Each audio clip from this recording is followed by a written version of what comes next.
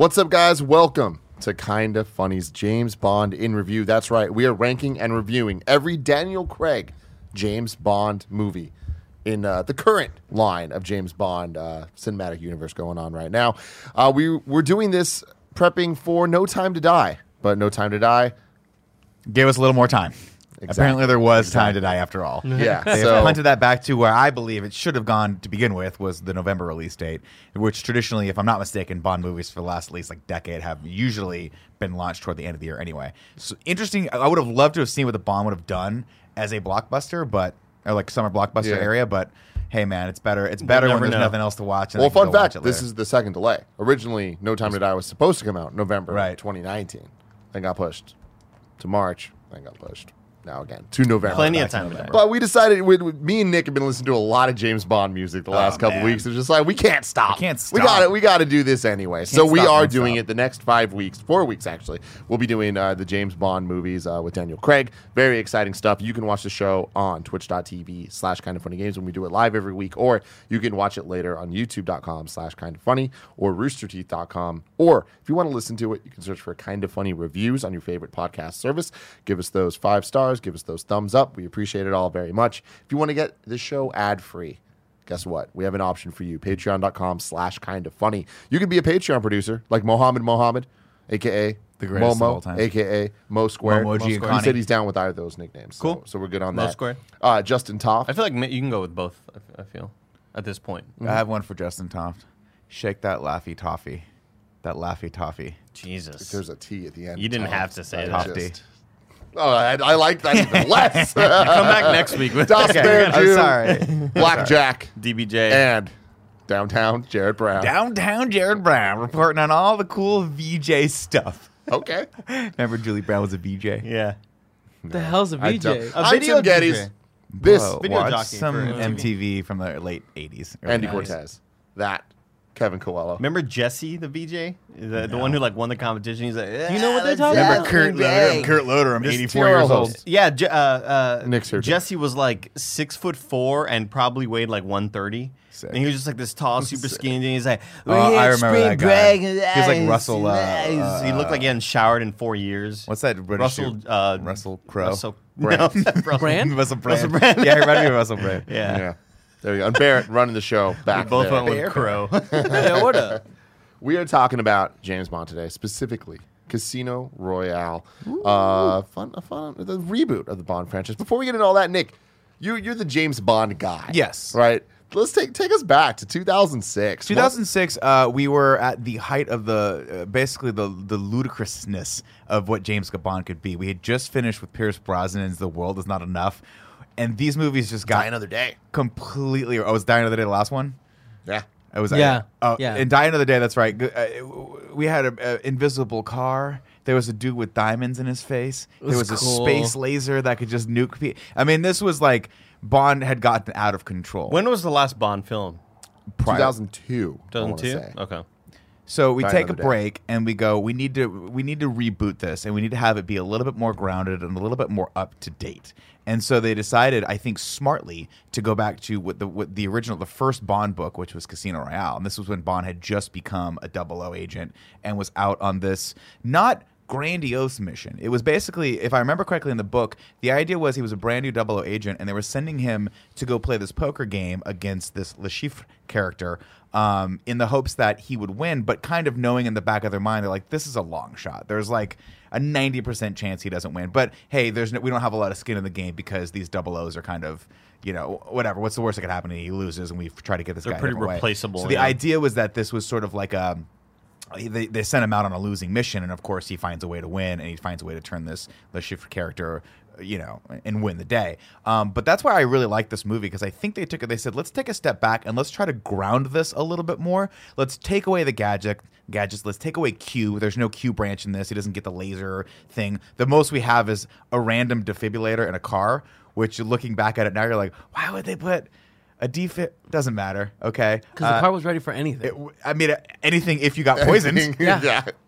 anything else, you were he was fucked. ready for that one thing. Yeah. But I like that because what they wanted to do is they wanted to explore the Bond character in this, and they wanted to kind of take him back to his roots and paint him less as a suave guy and more as a, hey, you just got finished with this brutal training. You're a blunt instrument. You're reckless. You're just there to kill things. And now we're seeing the formation of what made Bond, which is, at the beginning of this, he's this blunt instrument. Toward the end, he's a little smarter, he's a little bit more strategic, and he's a little bit more suave and debonair. And we see that largely based off the strength of the Vesper character who comes in and kind of shakes him up and is his basically emotional and intellectual equal. And they have these lovely sparring matches back and forth where it's half flirting, half antagonistic. And I think you see him start to his idea of women changes a little bit, his idea of the mission changes a little bit, and he gets a little bit more worldly. And that's thanks to Vesper, and that's thanks also to M, the character who I think they were smart. They kept Judi Dench from the Pierce Brosnan era because she's awesome. Dumb Tim shit? Sure. I thought Judi Dench was in every single James Bond movie. No, traditionally the M character, which was the leader of MI6, was a man. And they've gone back to that since with Ray Fiennes kind of taking up the mantle because if I'm not mistaken, Judi Dench was just like, I just don't want to do this anymore. Future's punishment. Future's punishment. But Judi Dench being his kind of his boss, it brings such a cool energy into it because obviously M takes on a different meaning specifically in this series where you start seeing her being more, because Bond is, as we learned in this, he's an orphan. You start seeing her be more of a motherly character to him and being more of like that figure, and helps him kind of stop being an assassin and being more of a real human being, which is cool. There's a lot of layers to this. Is he an orphan? Yeah. Shout out to Jimmy B for just sticking with it, right? In this series, he is. I don't remember if he. It reminds me of The Rookie, in the books, where what's his face becomes a pitcher at the age 42. Like, how old is James Bond in this movie? He seems pretty up there to be getting the role of 00, right? Yeah. Like, I feel like I'm proud of him that he stuck with it. He didn't give up on his dream. You don't think he's 35, but a hard 35? No, he started in single O ball. And, yeah, exactly. He had to get up to the I feel like most double O's, they get the job and maybe they're 25, 26. Well, there's a really 31 lovely, maybe at the latest. There's a great quote that I pulled from this to start the episode where he says, she goes, I've given you your 00 status, basically, and you've fucked up already. And he goes, well, I understand 00s have a very short life expectancy, so your mistake will be very short-lived. I love it. And I love that because specifically in the books, there's a great moment in the books where they talk about the reason why he's into wine and the reason why he's into suits and fast cars and trying to have these disposable relationships with these women is because deep down, he knows he could die at any second. He lives this life where basically he's on borrowed time, and so he makes a game out of it. And also, he's always alone because he is a spy in these dangerous situations. He can't trust anyone. And so all of this, as they rightfully talk about in this, is this armor that he puts up on himself. And then, of course, at the end of this movie, when he's let the armor down for the first time, guess what happens to him? He falls in love. He falls in love, but it bites him in the ass, and so you've got that complexity as well. So they have that lovely line where she's like, "Oh, you've put your armor back up," and he uses that humor and that suaveness. Spoilers. Kevin hasn't seen it yet. I'm sorry, but there is. But did you seriously not watch it? I forgot last night. Kevin. No, you didn't. That's not what I said. He hasn't quite finished it I've yet. watched 95% of it. They're literally in Venice destroying the building. It's I know. I haven't know seen it's it gonna either. But happen. spoilers. I know what's gonna happen. I haven't watched. I remember. I've already seen. What? Great. So today we're talking about Casino Royale. He's mad at me for 5 minutes. I got 5 minutes left.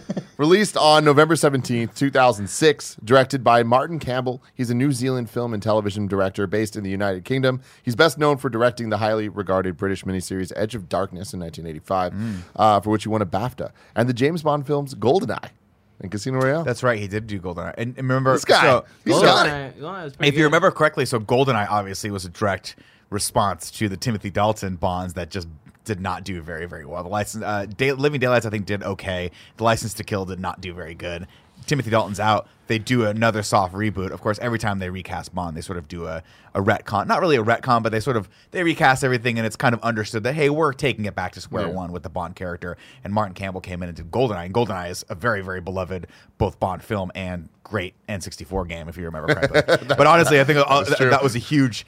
that was a moment in time where everyone's like, oh, shit, myself included. I'm like, this is awesome. And this is reinvigorating my love of Bond. What did the bad guy there used to scream? He would get up at the I'm end. invincible. It's Boris. Yeah. He also directed The Mask of Zorro in 1998. Great movie, also. Oh, one The of Cool Legend Greg's of Zorro favorites. in 2005. That's Cool Greg's favorite.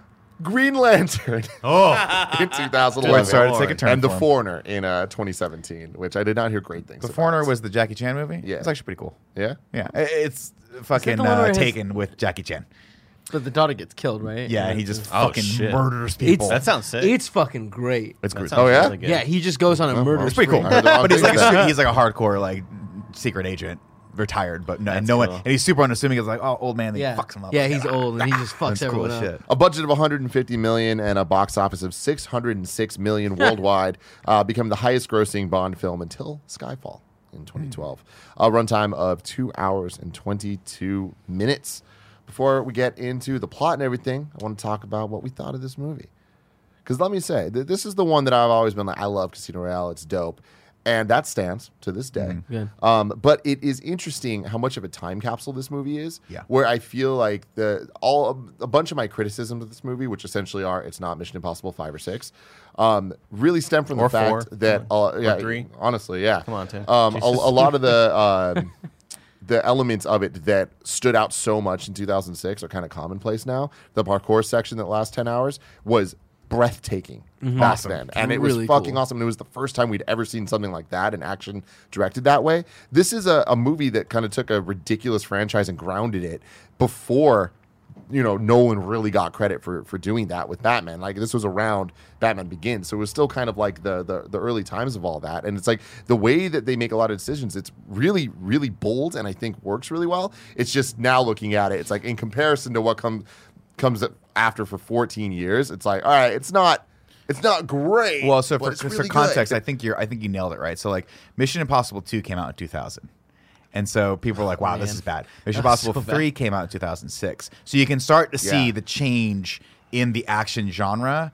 And I mean, we talked about Mission Impossible 3 when we did the Mission Impossibles and reviews. That was really, for that series, we've almost figured this out. Like, it should be about the team. It should be about cool action and a really, really cool, like, three-dimensional villain. Let's move on from there. And that's kind of what we got with that. This, for Bond, though, grounding Bond in a more realistic fashion. I shouldn't say, like, 100% reality, because there's still crazy shit that happens in this. You're like, that Yes. motherfucker be dead. Yeah. But and there's, like, a part as where close as we're going to get. as close as though. we're going to get, I thought was just such a great choice. But it was a risk, and it was a risk that unfortunately they backed up on, they backpedaled on. And I think there are some elements that they set up in this that they just completely destroy in later movies. And it's sad because I think they kind of wussed out a little bit and said, we got to have more action and more gadgets because that's what people like. But they forgot that the reason everyone holds this one in such high regard is because of the character development, and it's because of the situations. It's because there is tenseness to this poker game, and you have to assume that, like, having an hour-long poker game in the middle of your second act is a bold choice. To watch it a third time, I've seen this movie probably 10 times. So to watch it again, I'm like, okay, I'm a little bored with this because I know what's happening. But back in the day, you're like, we're just going to take a break from action for 20 minutes to show us having a fucking game of Texas Hold'em in this really weird, low-key environment that's not glamorous at all. Like, it was a bold choice, and I think for this it really works because then you have those moments where you have that, and then you have the stairway fight, which is the most hyper-violent fucking thing ever. And you have those great moments where it's a very real moment where he's strangling the guy, and Vesper has to make a choice where she looks down and sees he's going to get the gun, and she has to help Bond kill this guy. Yeah. And then you see it later where he doesn't know where she's at, and she's in the shower, like, traumatized They by shot this. that in one take. Did they? The shower scene. They got it. They're like, that's it. I mean, it's super sad because he's adjusted to this world. They're like, And we she don't even want to has have to dry your clothes and everything. But she has fine. that great line where she's like, how can you deal with it? How do you deal with the killing? Like, it doesn't bother you? And he goes, well, I wouldn't be very good at my job if it does. And she calls bullshit on I'm it. a She's sociopath. Like, I don't think you're... She goes, that can't be true. Like, if that is true, it's going to eat away at your soul until there's nothing left. And that, all of these really, really like great character moments to me are what make this movie great. And then of course the action on top of that is fucking crazy. Where you've got guys like there's a great part where the guy's like doing parkour up and he just runs up a fucking crane to get to it, and it's like that. Okay, I'm in on this. I love it. Yeah, this scene goes on for a long time, but because the action's so creative and because they have such fun with it, like he's sliding down little holes. It's cool. Yeah. And I just feel like I feel like when we get to Quantum and then when we get to Skyfall, they go back to Bond's roots, and I just felt like it was regression, unfortunately. Speaking of the violence and stuff, some interesting facts here about censorship that I didn't know. Casino Royale was censored for its release in Britain, the United States, Germany, and China. In Britain, by omitting some of Le Chiffre's sadism and James Bond's sadism and James Bond's reactions in the torture scene to change the rating. Funny in the United scenes. States, 2 fight scenes were censored to achieve a PG-13 rating, the fight between Bond and the traitorous MI6 agent, and the fight between Bond and Obano in the stairway. So that was censored. That was censored? Yeah, that's pretty Well, crazy. no, but like that was probably in theaters. We're probably seeing an uncensored version now, right? The fully uncensored version can be found on the Australian, Dutch, Never mind. French, Hong Kong, Japanese, and Wow. Scandinavian Blu-ray and DVD Whoa. releases. To be fair, I didn't think it needed to be more violent than it was. Yeah, I think that's fine. I think it punctuates where Bond's at emotionally, where he is this killing machine that doesn't understand a more like that needs to be a little bit more level-headed about the stuff that he's doing, and a little bit more like. I love the scene where he's like, well, I thought taking a bomber out would be a good thing, and she goes, yeah, you killed one bomber. We're trying to get access.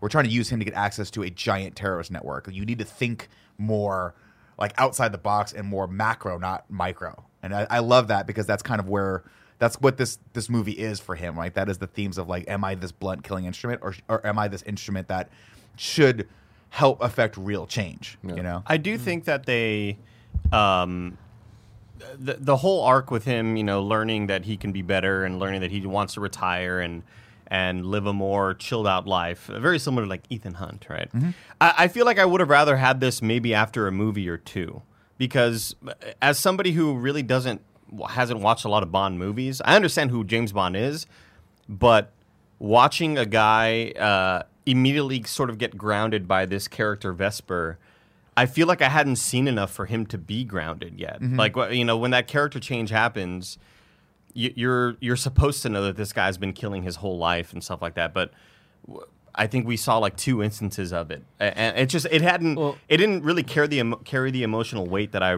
would have preferred it to had this happened in the second or third movie, where we know he's been killing a lot of fools left and right. Well, that was- and then now this is where the big change happens. I think it's meant to be a fake out though, like to be like, oh, like all this change is gonna happen, then kind of cement the fact that this is why he's kind of this asshole that doesn't love and is super hardened by like life. Yeah, the idea was supposed to be that she was saving him before it was too late, and then by the end of this becomes too late, and you see James Bond. Like, he becomes like he says the lines, Bond, James Bond. He's accepting, and a lot of people think that the idea of the Bond character is like a cover name. I don't think it is in the series, but that moniker, that mask that he puts on, the suit that he puts on, all of this is this armor that he puts on because he is now fully transformed into this like. Jared Leto's actually Joker the whole time. Oh, It's true. shit. Yeah, or no Robin is what. But I would I'll say. agree. Like, when you watched it when I watched it in theaters for the first time, I was like, "Wow, this is interesting." Because you're right. Traditionally, you would have this be the third movie, right, or the second movie where he has been killing for a long time. Which is why I always think the 1-2 punch of this movie and Quantum of Solace, if you view them back to back and kind of see them as one movie, when we watch Quantum next week, just try to look at it as the third act to this story, because that's kind of what it is. Yeah. He goes on this sort of like a little bit more redemption, revengey kick. To like, it's very cool, but I don't know what to do. Anyway, this is my first time watching the movie. Cool. I thought it was fine. I wasn't really blown away by it, and I think a lot of it is because of what Tim was mentioning earlier. How I feel like I've seen a lot cooler stuff since these movies came out.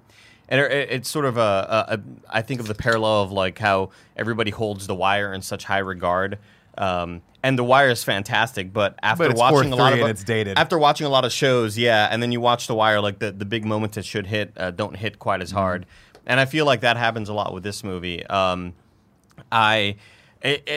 Towards the beginning of it, like the first 30, 45 minutes, I was really, really digging it. I'd say maybe 30 minutes or whatever.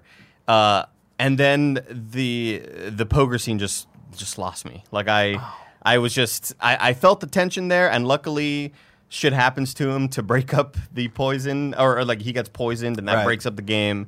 And then they take an hour intermissions every once in a while to break up the game, and that like brings back everything up for me. But for a while there, I'm just like, James Bond shouldn't be doing cool spy shit. Like I get this is what the movie's about, but I just don't. This isn't how I want to see James Bond. I don't want to see him playing a poker match for an hour and a half. Like, I want to see him go do cool actiony things. And then there's the cool fight scenes, and There's a great getaway scene, and there are really interesting things to look at. But I just felt like for a while there, I was just kind of like, "Oh, this movie's long." I find it interesting that it seems like, just from what we're talking about, that all of us like and dislike different parts of the movie. Like, I really, really actively dislike the last, 40 minutes. Like, I think that the poker scene's fucking awesome, in my opinion. I think the whole beginning and all the setup is fucking awesome. And I think that it just, falls off a cliff. Like, once the girl... Like, there's too many, backstab on backstab on backstab, and it just hits a point where I'm just like, oh, man, this took me out of it. And, the action... I think the last action scene is, not fun to watch. The building kind of falling and all that stuff. It's like, I'm over this. I kind of agree. I kind of agree. The last couple minutes. It just when he settles down and says, you know what, I'm retiring, blah blah blah, and I know obviously he's not retiring, right? There are several other more movies, and something's gonna happen. But I paused the movie and I thought, unless these movies have a long ass fucking credit scene, oh no, there's 30 minutes left.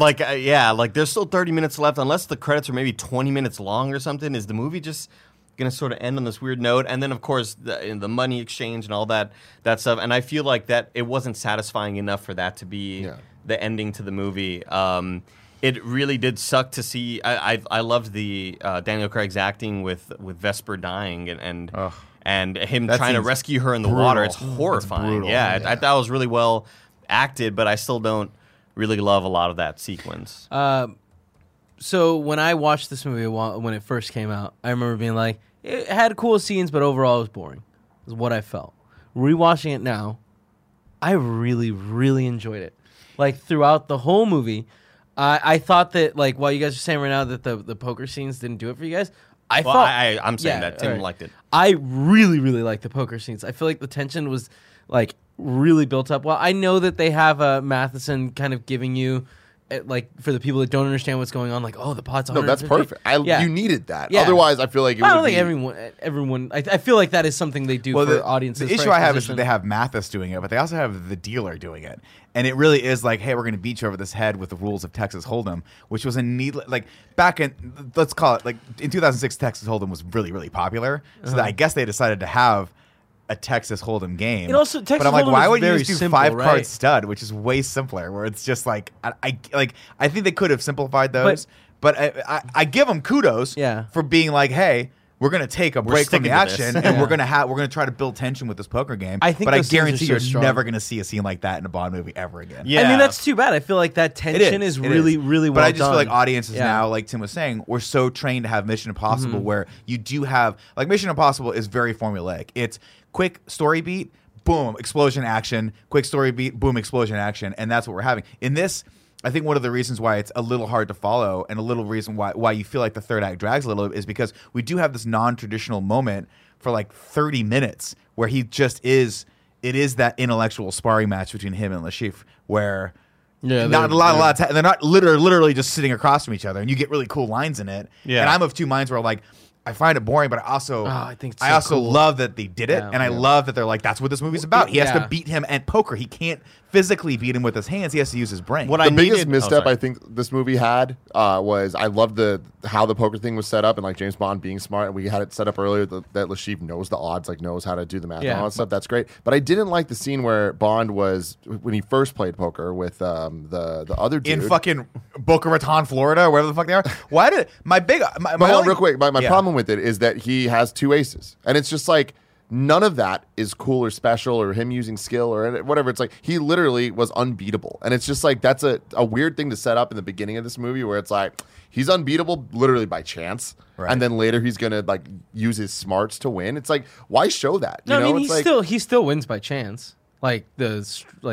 What do you have? He had a straight flush, yeah. Yeah. Well, I mean, he still the odds are extremely low, right? The idea was that he was supposed to be able to find his tell, but then at the end of the day, he just beat him straight up because he's a better poker player than him, which I liked. But my critique of the film stands less from the actual pacing and more from the production design aspect of it. I just don't understand why they picked these environments for him to play poker in. The first time we see him play poker, which is supposed to be the main thing that he brings to the movie, we're in this back room of a retirement home where they got Edna from fucking Reno, Nevada to come be the deal. She's like, all right, everyone, here's your buy-in. I'm like, this is the least sexy environment I've ever seen in my life. The girl walks in an evening gown and you're like, why would she be wearing that in this? This is not glamorous at all.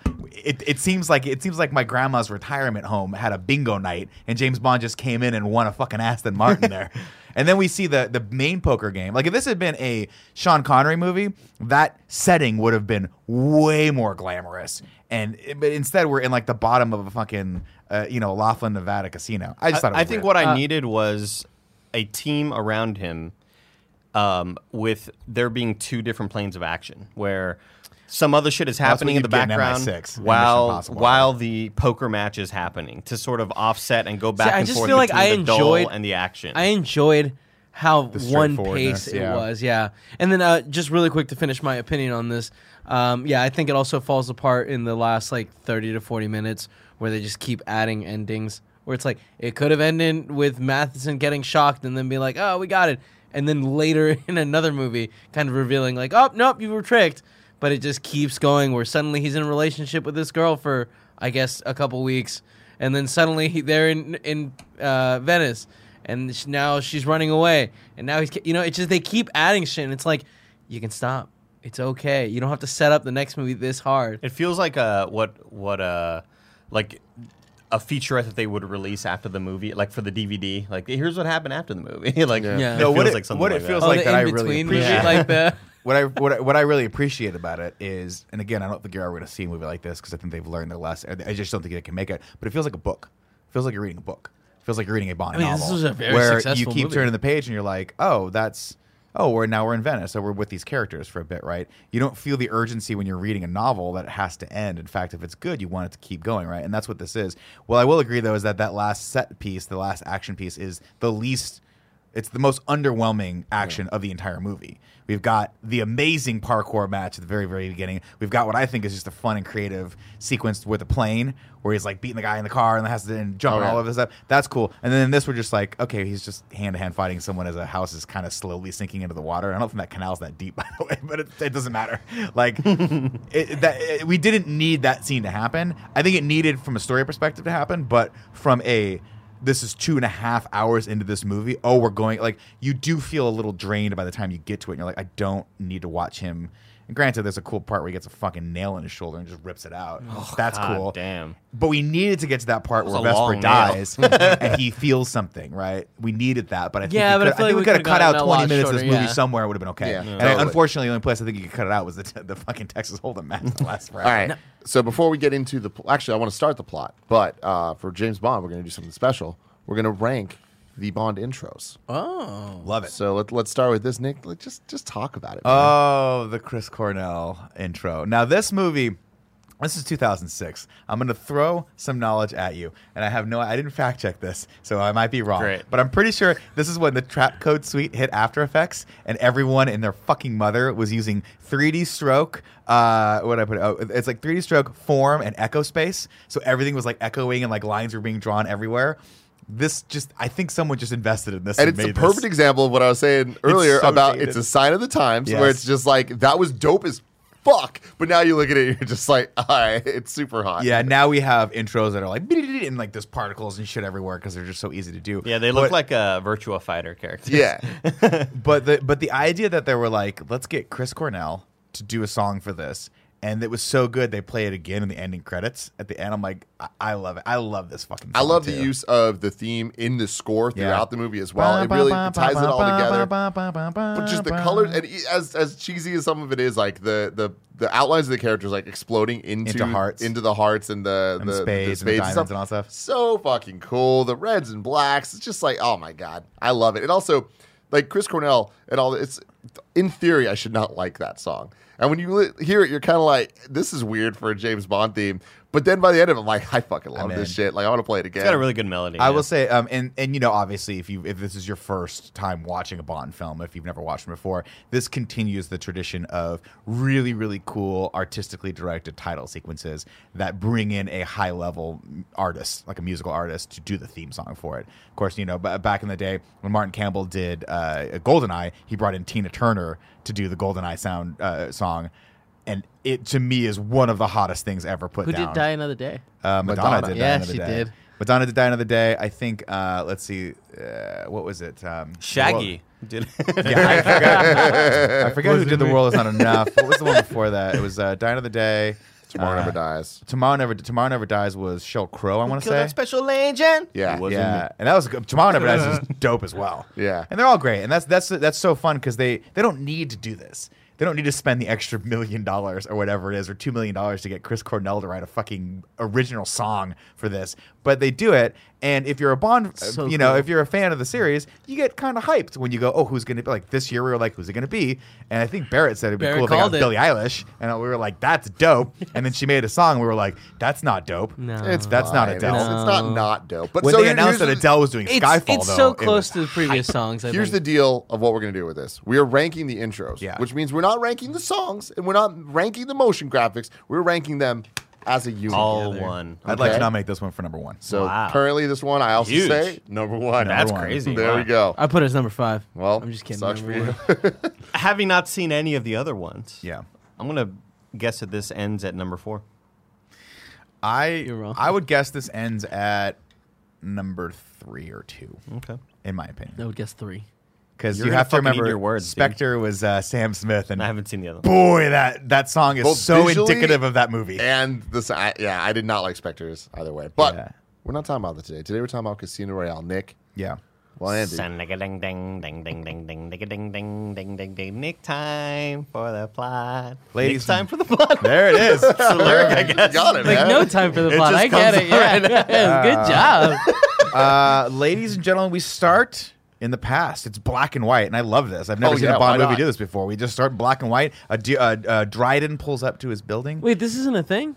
The No. black and white? Not that I can remember. Hella film grain. This is a Holy this shit. is a- Yeah, so much. This is a cool flashback, and I it's thought awesome. that this was like a thing in the older ones where they start with the black and white. But I could think be you're thinking wrong. Mission Impossible. That happens. Wizard of in- Oz. Please don't touch me. Stop. Really quick, when I started the movie for like a good 30 seconds, I was like, "Fuck! What's wrong with the visuals? Did I rent the wrong movie?" That's awesome. No, to the best of my knowledge, they've never used this, but it's just a cool editing technique. It immediately visually tells us, hey, we're back in Yeah. time and past. And he pulls up to a building, rolls up to his office, and of course Bond's pulling the old, hey, I've been waiting here for you. Turns the light on, right, and we see his gun, and they have a great back and forth, right, where Dryden's like, I'm a little disappointed because I would have thought that, and of course Dryden is the station head of wherever they're, I think they're in Berlin or something, and he's like, I'm a little disappointed because I would have thought that a man of my stature would have warranted a 00 coming after me, and as far as I know, you're not a 00 because in order to be a 00, you have to have 2 confirmed kills. Big dick.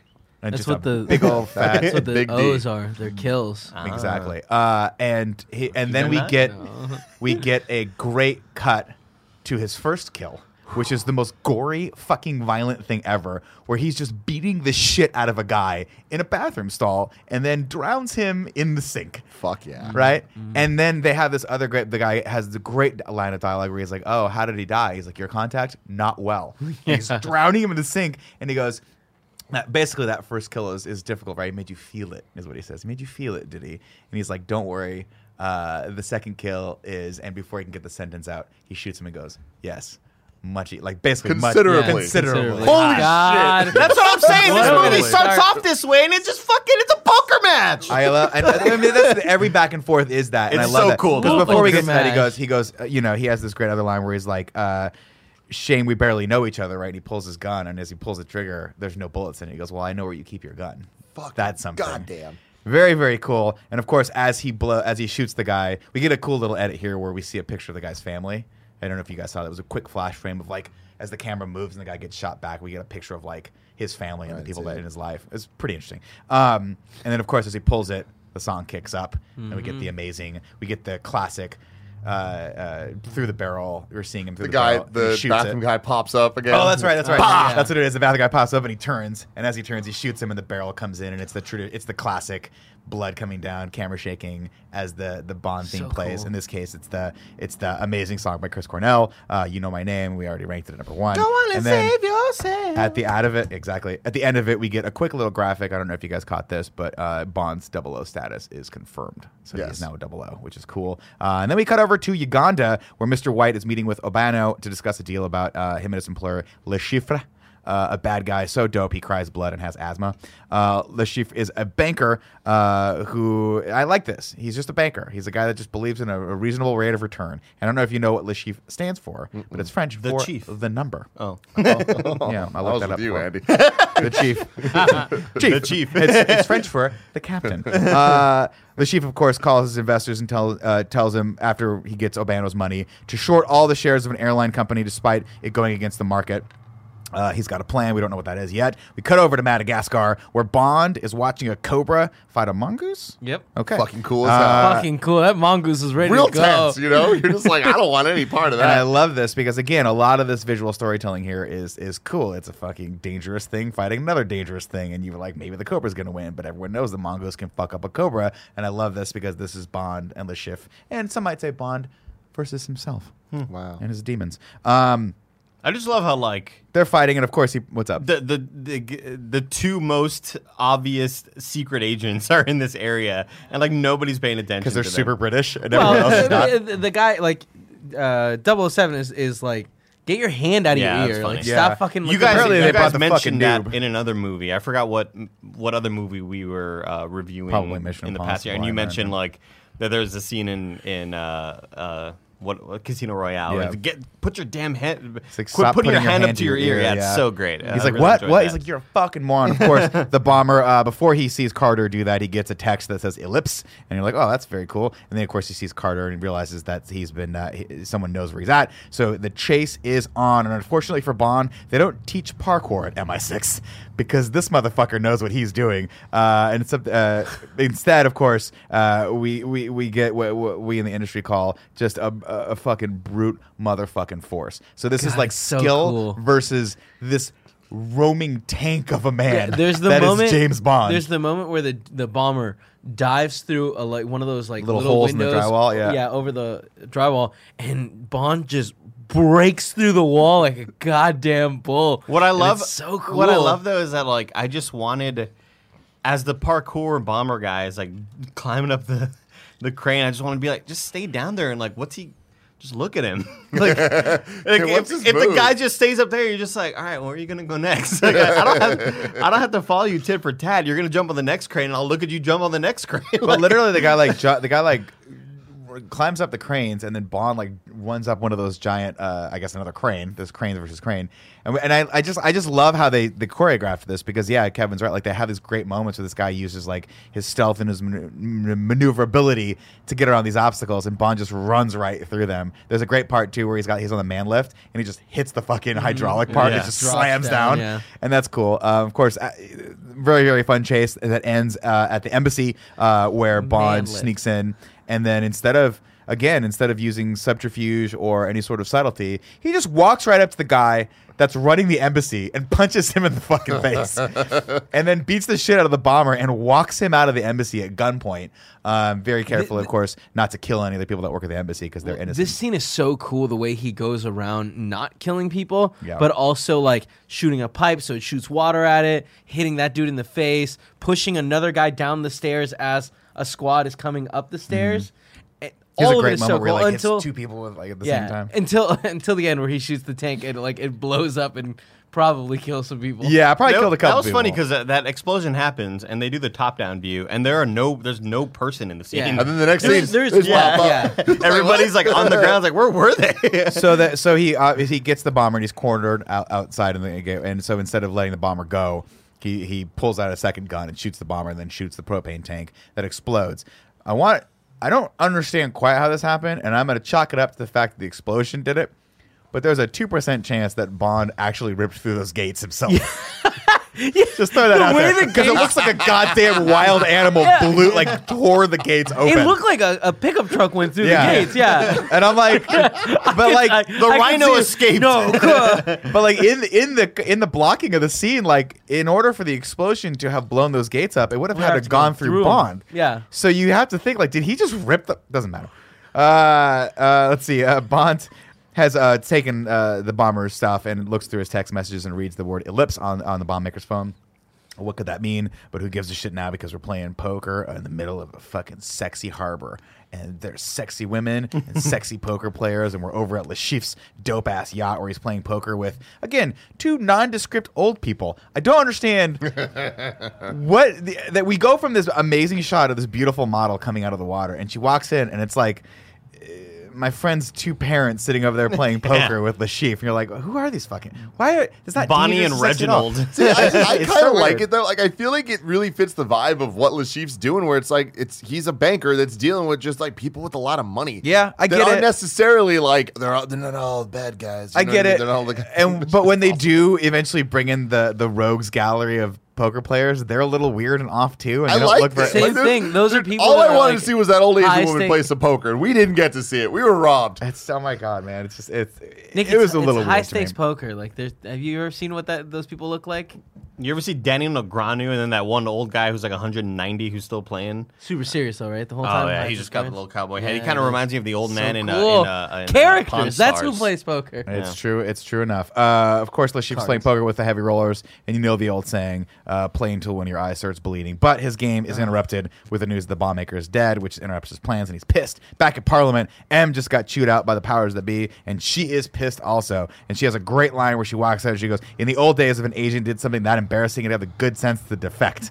Dude, what a great scene. So I love cool. it because it immediately, you could have no history with Bond. Like, everybody, You get it. even without that history, line right you there know is who perfect. she is kind of. But like this scene, you're like, I get the relationship. I understand what's going on. She's just such a fucking badass. She's like, sassy I'm here. boss. I love it. Fucking awesome. She has such good moments that like later when he's like, that's how I figured out your name too.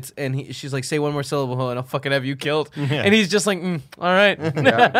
Of course, we cut over to Bond, who's sitting in the dark, tracing the text message source to a place in Miami, specifically a place called the Ocean Club. And it turns out that he's actually in M's apartment, which is weird. When she comes home, she is not happy to do that. I think he's playing solitaire, which is cool. Like he's playing a card game of some sort. I couldn't pick up which one it was, but it's kind of, again, I like that of just him. He's sitting there playing cards, but he has no one to play with but himself. Wow. I didn't mean that in a sexual way. She gives him a tongue lashing, of course, and she tells him like, any thug can kill. I want you to take. I didn't mean that sexually. She gives him a tongue lashing. The old tongue lashing.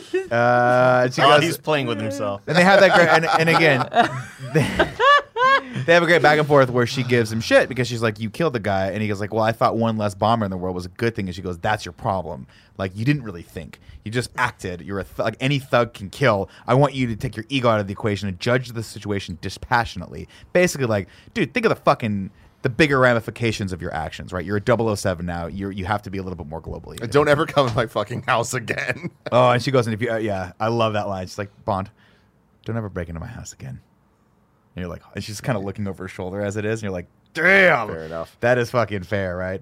And then she tells him to go stick his head in the sand and wait it out for a while. And he, of course, does that in style. And he flies into Miami and just looks so fucking good as he gets off the plane. But it's a red herring because we hear the theme play and we see this beautiful environment. And then what does he get into? A fucking Ford Focus or whatever the hell that car was. And I in the theaters, I remember audibly laughing out loud. I was like, that was great. Yeah. Because he's not Bond yet. He doesn't drive the Aston Martin yet. There's no reason for him to. He should be in a nondescript like rental car, which is all this is. And also, I'm pretty sure Ford sponsored it. But he goes, of course, goes over there. Let's see. He pulls up to the Ocean Club, and then we get a shout out from the cameo by I think it was 2 Victoria's Secret models. I think it was like I forget their names, but they were big at the time. Remember, as he's walking by, these 2 girls look at him, and one of them was. I didn't know that they were people. Not Miranda Kerr. It was the other one. It's the only one that I know. Crap. I was just.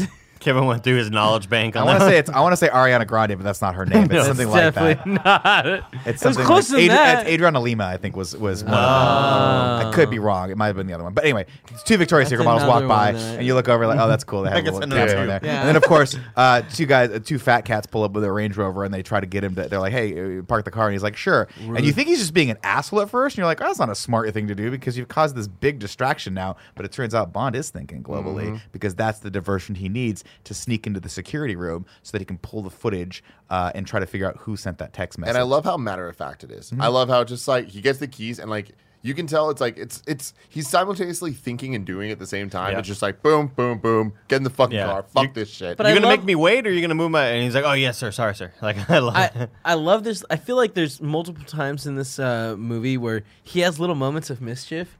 Where he like looks back at something he's done, and he's like, I did that. You know what I mean? He's definitely having fun. Of course, as he scans through the security footage, you know what I'm that's talking gonna about, be the sequel to No Time to Die.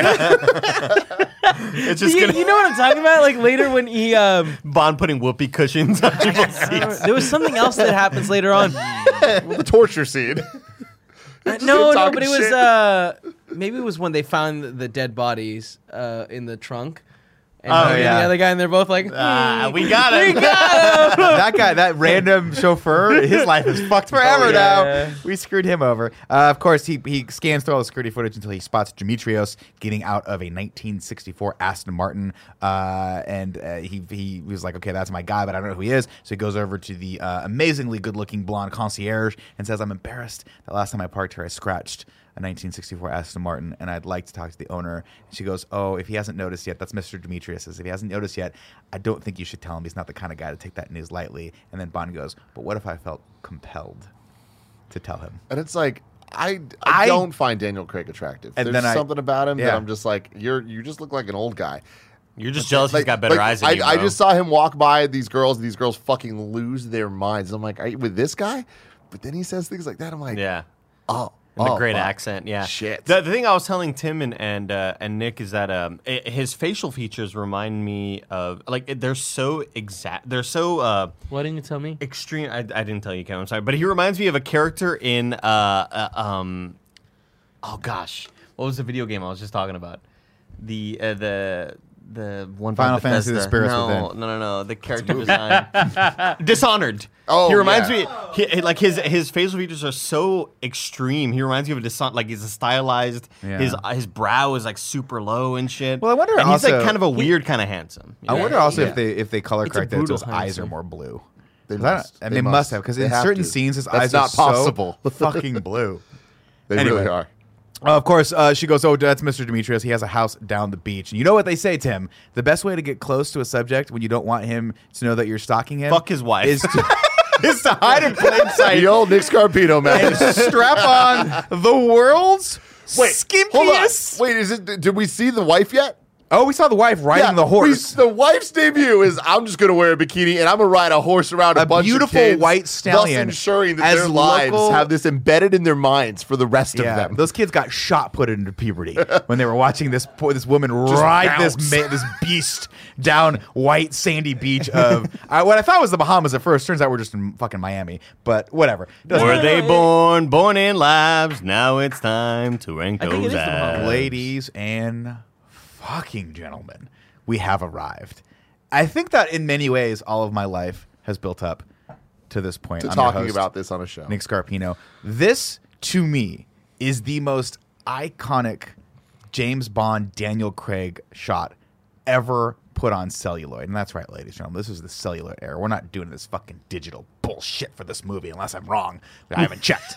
Doesn't matter. Why would Daniel Craig coming out of the water in this little skimpy MMA Euro metrosexual bathing suit of his was an awakening for a lot of people. And I like to think to myself, one day, I'm going to fucking finally get off my fat ass and get that jacked. And I'm going to recreate that scene just for my wife, who will not appreciate it and or care or pretty much know it's happening at the time. Because every time I'm in a pool, I do it. She does not look my way. Nope. It does you not don't matter. look like him, though. Holy fuck, you look good. But he looks better in the scene later when he's being tortured, because I think he dehydrated himself a little more. He's got more definition in his muscles. But his body in this looks fucking phenomenal. It's funny that you say that Nick doesn't look like that, because while we were at the Best Buy and Tim is buying the box set, Nick is also holding the box set, and he goes, what would you do if I looked like that? What would you? I fucking love it. I didn't know. know. I will say this, adding to this scene for a second, Nick, is for the amount I talk about Fast and Furious and in the eyes and ears of many of the listeners out there are like, okay, we fucking get it. I will never forget first starting at IGN in 2010 or whatever I did, which was at this point years after this movie had come out. And like, for all intents and purposes, this movie was irrelevant then. Like, James Bond, that was after Quantum, which was like a low point. And everybody was like, no one gave a fuck about James Bond at this point. I swear to God, Nick brought up this scene every single day. Every single day he found a way to bring it up. I photoshopped Fran's head onto his body multiple times to get the lighting correct, and it was great. And it's just like the amount of times it came up was shocking. But here we are. And when you watched it, did it affect you? It did. It really did. What's up, Barrett? He looked great. Just really quick, we are in the Bahamas right now. It's later when he's chasing Demetrius. Demetrius is going to Miami. Oh, okay, so he drives from the Bahamas to. Oh, does he fly over there? Yeah, he flies. Yeah, when they go to. Oh, they fly. Quick reference of like that when makes he's more banging sense. the girl. That makes more sense. Or doesn't bang, almost bangs. He's like, I'm taking the last flight to Miami. That's right. But Nick, do you want to do the little fun segment we have? I would like. We have a new fun segment We for do. everyone, ladies and This is, gentlemen, because Bond is both about the physicality and also the fashion. One of my friends, fellow comedian Janesh Rollin, has decided to be our fashion correspondent for the entire Bond series. And he's going to give us 15 seconds of fashion starting now. Well, here we go. We're going to go into it. That's probably This motherfucker. This is good. Hey, my name is Janesh Rollin. Some of you may recognize me as Nick's young Indian lover from Instagram. I wanted to talk about Daniel Craig's fashion in Casino Royale, because this is a really good show of how his character has evolved over time, because in the beginning of this movie, he was just getting to become a 00 for the first time, and it was apparent in his outfits because they were a lot more casual, and he wasn't as comfortable in the suit until the end when he's finally in a 3-piece suit, because no man is forced to wear a 3-piece. He wears it because he has class. Thank you. All right. Thanks, Janesh. Thanks for that killer insight into the fashion of James Bond. Love it. There we go. There we go. I do love that like we could have done without the power outlet in the shot. We didn't need No, that. my favorite thing was like, you bring it up again like real quick. wireless Just one. the image. I love that the wine glass is like the focus and in the foreground so much that it looks like the world's biggest wine glass. It looks like a giant chalice. man. I fucking love it. I also love that he texted me the night before. He's like, I'm going to do this shirtless. And it wasn't a question. It was just, I'm going to do this shirtless. And I was like, Fantastic. you should do it shirtless. Yeah. You absolutely should do it. That is a big ass wine. That's a big wine glass. That's really, really great. All right. So we cut back over and M gets a call from her, I guess, little right-hand man, Villers, who snitches on Bond, says he's looking at Alex Dimitrios, a known associate of Le Chiffre. He heads over to the bingo table at the old folks' home to play the most exotic of all gambling games. Real quick. Texas Hold'em. He hits M up and he's like, hey, he's looking up this guy using your login. How the fuck did he get my password? Another good moment of like, what the fuck, man? This guy's annoying. Why did I promote him? So the fact that this is in the Bahamas, originally I was like, oh, this is in the Bahamas, then I thought I had it wrong, so I thought I had it in Miami. But the fact that this is in the Bahamas, again, is exactly what I'm talking about. Why is this in the back room of my fucking Grandma Scarpino's old folks' home? Why did they cast? I didn't notice this at all. But like, none of this is glamorous at all. None of this is sexy. And why would this guy, who is this multi-millionaire fucking like bad guy, like funds terrorists, why would he choose to spend his Saturday and night at this place with fucking Florence, the dealer they trucked in from Reno, Nevada? But this isn't Le Chiffre, right? This is the other dude. Yeah, but they're all. But like the idea behind Bond was always supposed to be that everyone was like glamorous and dangerous and sexy. And in this, it literally looks like Laughlin, Nevada. I thought this guy was very much a middleman that was just getting Le Chiffre a contact with a bomber. They did mention that. But we saw his house. That is an amazing mansion on the white sandy beaches with his gorgeous model wife and his amazing 1964 Aston Martin. So everything else in this guy's life is sexy and cool and exotic and something to own and something to collect. And then he goes, you know, we gotta go. I gotta go to my fucking my grandpa's club because he wants to see me. So I gotta go over there. And then those two, and then it's also punctuated by the two overweight white dudes that are just sitting at the bar like, what the fuck are you doing here? They were there for the buffet. Yeah, literally. But I digress. They're playing Texas Hold'em, which I always thought was a weird choice. But Demetrius, it turns out, is an asshole to his wife, so Bond beats the brakes off of him and wins his famous 1964 Aston Martin, which I thought was a really, really fun little nod to how Bond would have had a car like that. He doesn't have a lot of money, so the fact that he was able to win it in a poker match, I think, is really, really cool. Like, why would you be in this line of work if you're not making fucking bank? What, Bond? You know? Yeah. Because you like to kill people. He has a fucking license to kill. Literally. No, I mean, he's probably making bank, but he just probably hasn't bought the car, you know? Sure. Well, I can't remember if they said it or not, but like, it was always sort of understood that Bond just like, when he won money and shit like this, just had it, like he kept it. Oh. So I don't know. Because he always had this lavish lifestyle, and you're like, there's got to be an expense report somewhere. Sure. Some accountant somewhere is like, yeah, dude, the fucking '89 Bollinger, like, it's a fucking $2,000 Bollinger. Of course, Demetrius, he wins the car, and I like this. I like that this is how he wins the car. What I don't like is that if you notice, this car is just a normal car. It is a vintage 1964 Aston Martin. Just pay special attention to the fact that at no point were machine guns installed in the headlamps or was armor installed in the siding or the glass. This is just a normal car. Just keep that in mind for 2 movies from now when we see it again. And it's not a normal car anymore. No future spoilers, Nick. Okay. Stop. And it makes no fucking sense and completely and totally destroys the grounded nature that this world is. It got retrofitted. Just letting you. Yeah, Q went in there. Sure, went in there. Sure. Yeah, that makes sense. Okay, so I've already talked about how the dealer looks like they stole her from Laughlin, Nevada. Bond, of course. What's that? No, they're just 2 people. Boo! Just stop, Nick. I'm just saying, if you like this movie, you can't like Skyfall. Bond gives Demetrius a ride home, and I love that. She goes, "You live very far." He goes, "I live pretty close." So when they get in the car. So sexy, in the best way, though. Yeah, that would get me so horny. fucking wet, I'd slide right out of my dress. Jesus. Oh my God. Jesus Christ. Why? God, that's I was graphic. about to read the ad, too. I guess not. We'll do it a couple more minutes. Everyone be cool. Don't talk about your boy parts being wet. La Chiffre tells Demetrius to line up another bomber. Meanwhile, the Bond is lining up to drop a bomb on the ass. You know what I mean? I wrote that line. Okay, we gotta delay it more. We gotta delay the ad more. It's okay. It's okay. I've given up on reading it for a while. Bond, of course, we're at this scene. So Bond plows Demetrius' wife for information. Yeah. Yeah. But he doesn't. Penetrates her to get information. Penetrates her soul. Yeah. And then, of course, finds out that that Demetrius is taking the last flight out to Miami. And then we have this great moment where Bond goes, "We're going to need more champagne." And he orders it. And he goes, "What? No, for one." And you get the point that he's going to leave her. Boom. He's going to leave her there. Boom. Welcome and he to takes Miami. off. Exactly. Damn. Bienvenido a Miami. Huh? Bond follows Demetrius to the weirdest exhibit ever. That was actually a real exhibit, if I'm not mistaken. Yeah. What was it called? The human body, or like the body inside something? I can't remember. And it's cadavers that have been muscles have been removed, skin's been removed to expose structures underneath. He looks over and he sees Demetrius drop a bag off, and then he gives he has a little key to wherever the bag is, I guess. Puts it on the table. Bond sees that, and I'll tell you this: I want you guys to play again. I'm not going to say that the American CIA is far superior to MI6. I'm not going to say that. Okay, I've never gone through either programs, but I will say that nobody knew who fucking Felix Leiter was. Okay, did you see Felix Leiter ever? Other than when he wanted you to see him? Was he in the scene? Maybe. We don't know because we didn't see him. But what we did see is that every single time in this movie Bond tries to follow someone, he fucking fails miserably at it. But wait, every time. So I don't know what they're teaching people at MI6, but it's certainly not parkour, and it's certainly not how to tail a subject. But it is definitely to do a very quiet dance with the knife.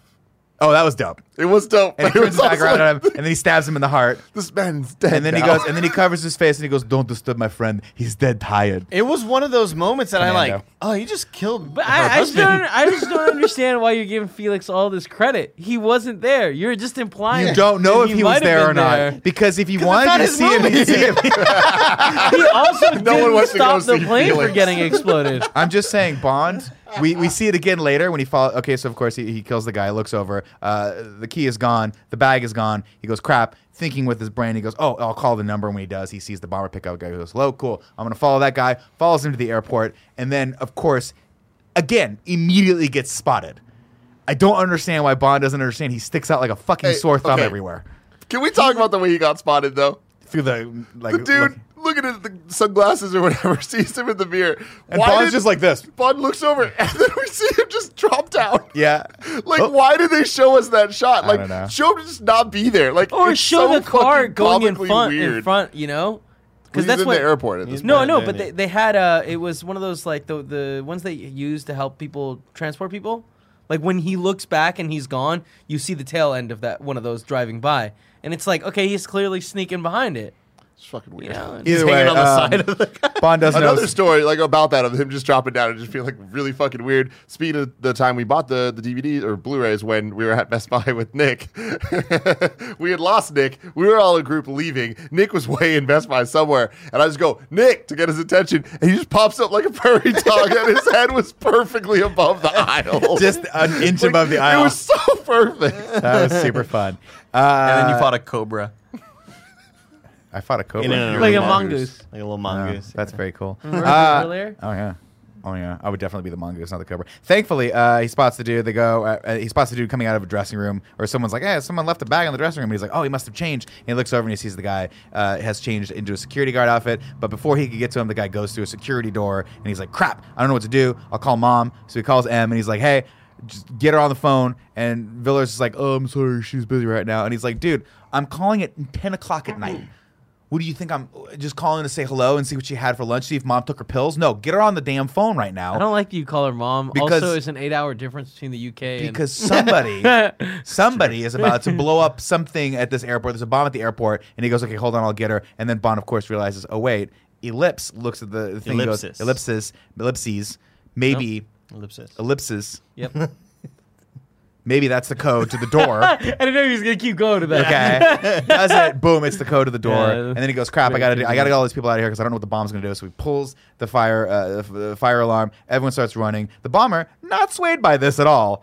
Very wet. It's just like, I'm gonna keep going because this is my job. Who pulled the alarm? I thought the bomber did that. Oh, did the bomber pull the alarm? Yeah. To distract stuff. Okay. And Well, that makes more confuse sense one, then. So it's confused and befuddle everyone. And then, of course, Bond is Good still on the Nick. phone with M, and M goes, "Oh, we figured out what he must be trying to bomb." I like that. Like this, man. It's crazy when it's in this time period where it's like mid 2000s where shot? the search. No, the search. Oh, that shot was hilarious. Hilarious. No, but like the search where like the dude Googled like the airport. The websites always look so weird. Yeah, they are weird. Oh, also phones in general. Yeah. Well, the fact that they're using flip phones for this whole thing is pretty amazing. Well, the flip phones are really it was Sony Ericsson's. I think this is still back Sony when was all over when this Sony shit. had the sponsorship because I think Sony did all the still Sony. broad movie. Oh, is it? Oh, because it's Sony Studios. That's right. Yep. That makes sense. Of course, they Google it. And they figure out that the Skyfleet prototype is being unveiled there tonight. Why they're unveiling a plane at, again, 10:30 at night. Biggest plane. It's big. Just this big ass plane. It's a big ass plane. And there's like a guy in the corner who's like, "That's a big ass plane." They're like, wow, they said it was big. But Now, what I don't understand is if there's a terrorist act and someone blows up your plane, would that really just ruin your company? When it's the biggest plane, it's like the Titanic ship sinking. No, not at all.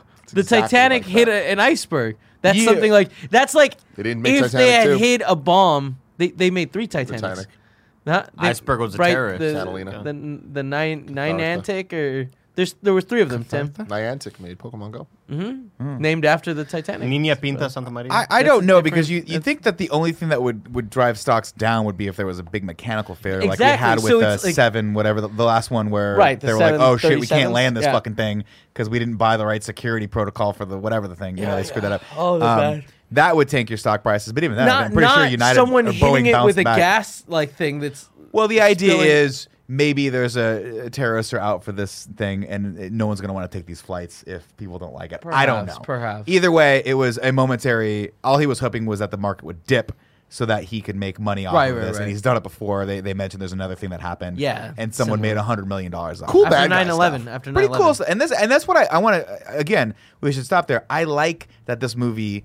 This is not about a world-ending thing, right? It's not about someone has a fucking giant space laser. There's no nuke. There's no end of the world that Bond has to. It is just a seemingly difficult situation that he has to use his wits and his physicality. People to in the overcome. chat keep saying it's a prototype and that they're going to lose all the money. That's not how stuff works. Like all the money is invested in The like R&D. designing the yeah, prototype. but you know that because you're a scientist, Kevin. I know, but But these this terrorist idiots don't doesn't know shit. You know what I mean? Look at them. Well, either way, he's just hoping to drive the stock prices down so he can make money off it. yeah. That's the idea behind it. And it's kind of cool, but he's, of course, gambling, as we later learn, with his clients' money. And his clients are not the kind of people that like to lose their money. They're fucking psychopaths who want to cut people's arms off. How do you get a machete into a hotel? He That's my didn't question. want to Oh, cut did you the see arm the way off. he had it just in his jacket? It was cool, man. That motherfucker had a The whole reveal pocket of a sewn in. machete in this It's movie insane. was a moment. Insane, yeah.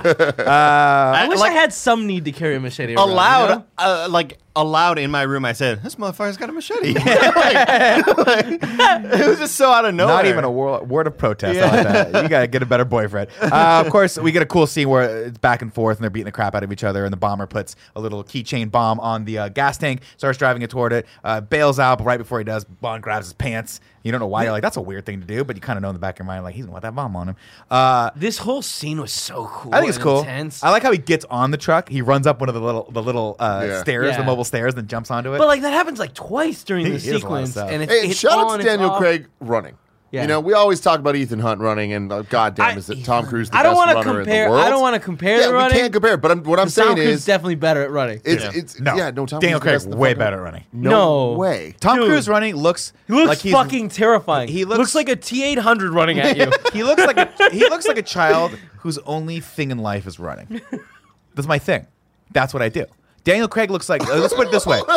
Ethan Hunt looks like he's running away from something. Daniel Craig looks like he's running towards Nick, something. we said we wouldn't compare this I'm running, but comparing like, them. I don't care.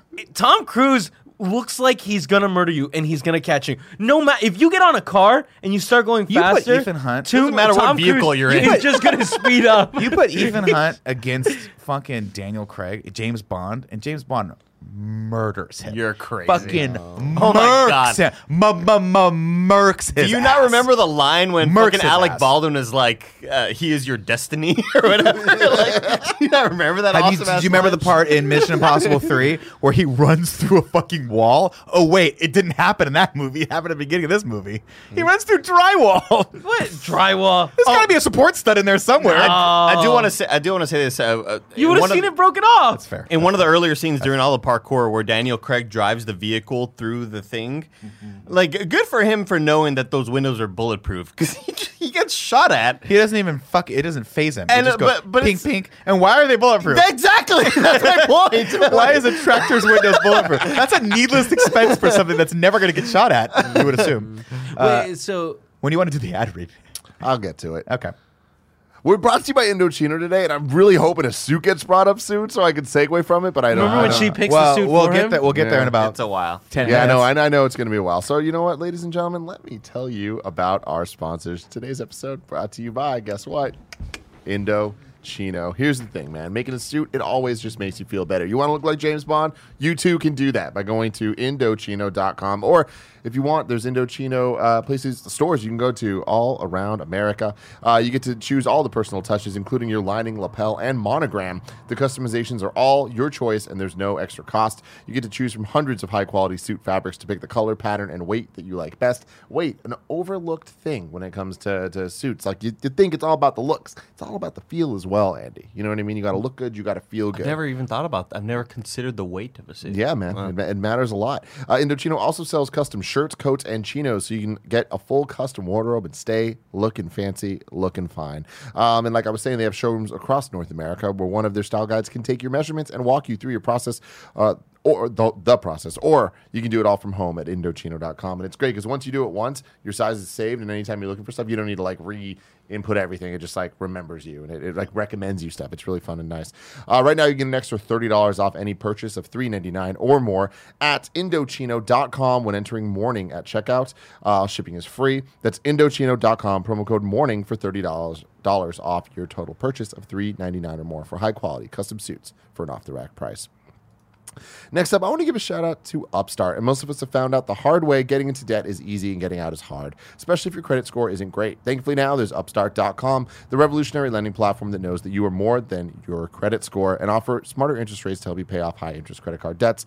One of my best friends was going through some issues recently, and Upstart made it easy to consolidate all the stuff into just one thing, which is a lot easier to focus on.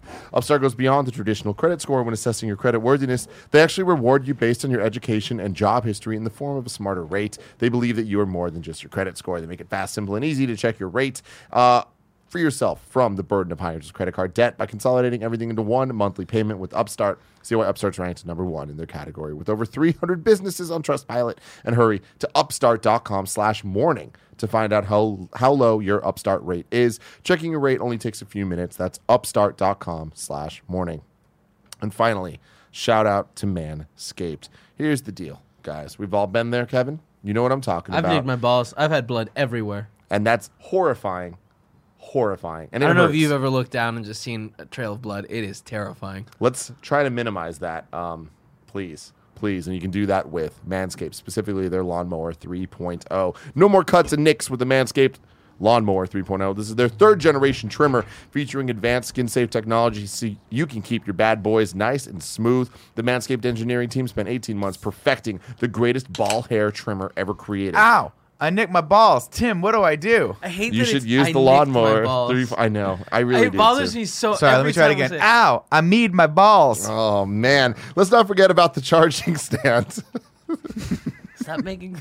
Show your mower off loud and proud because this intelligently designed stand is a rapid charging dock powered by USB. So you can show off your lawnmower for other people that are coming over like, wow, I bet Nick's balls are looking great right now. Oh, man. Thanks to Manscaped, they are tight. You need to try this for yourself. Get 20% off plus free shipping with the code MORNING at manscaped.com. Your balls will thank you, and your balls can also look like most of our balls are kind of funny.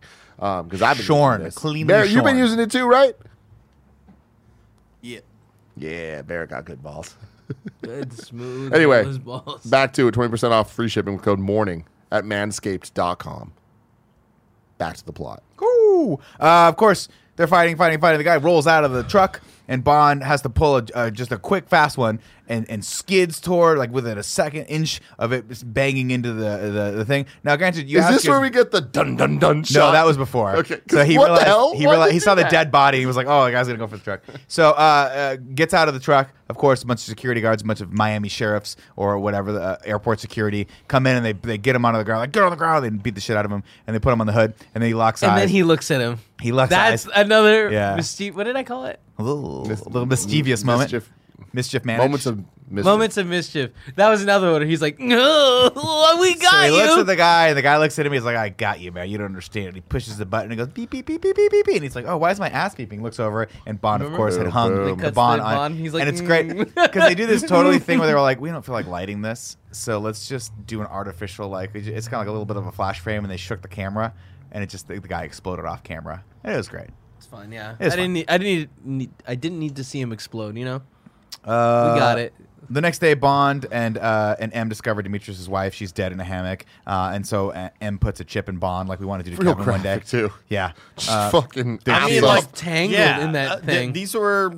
Those are two things I didn't expect from this movie. Like, she's dead. First off, like him stabbing him in the public, Yeah, in an that art seemed, gallery, and then the wife dying as a consequence of him killing the guy because she was the only one who had answers. Like, well, yeah. So I was just like, holy shit, this is really dark. So- really lucky the dude didn't start screaming. Because, Yeah. like, I get stabbed. It's like,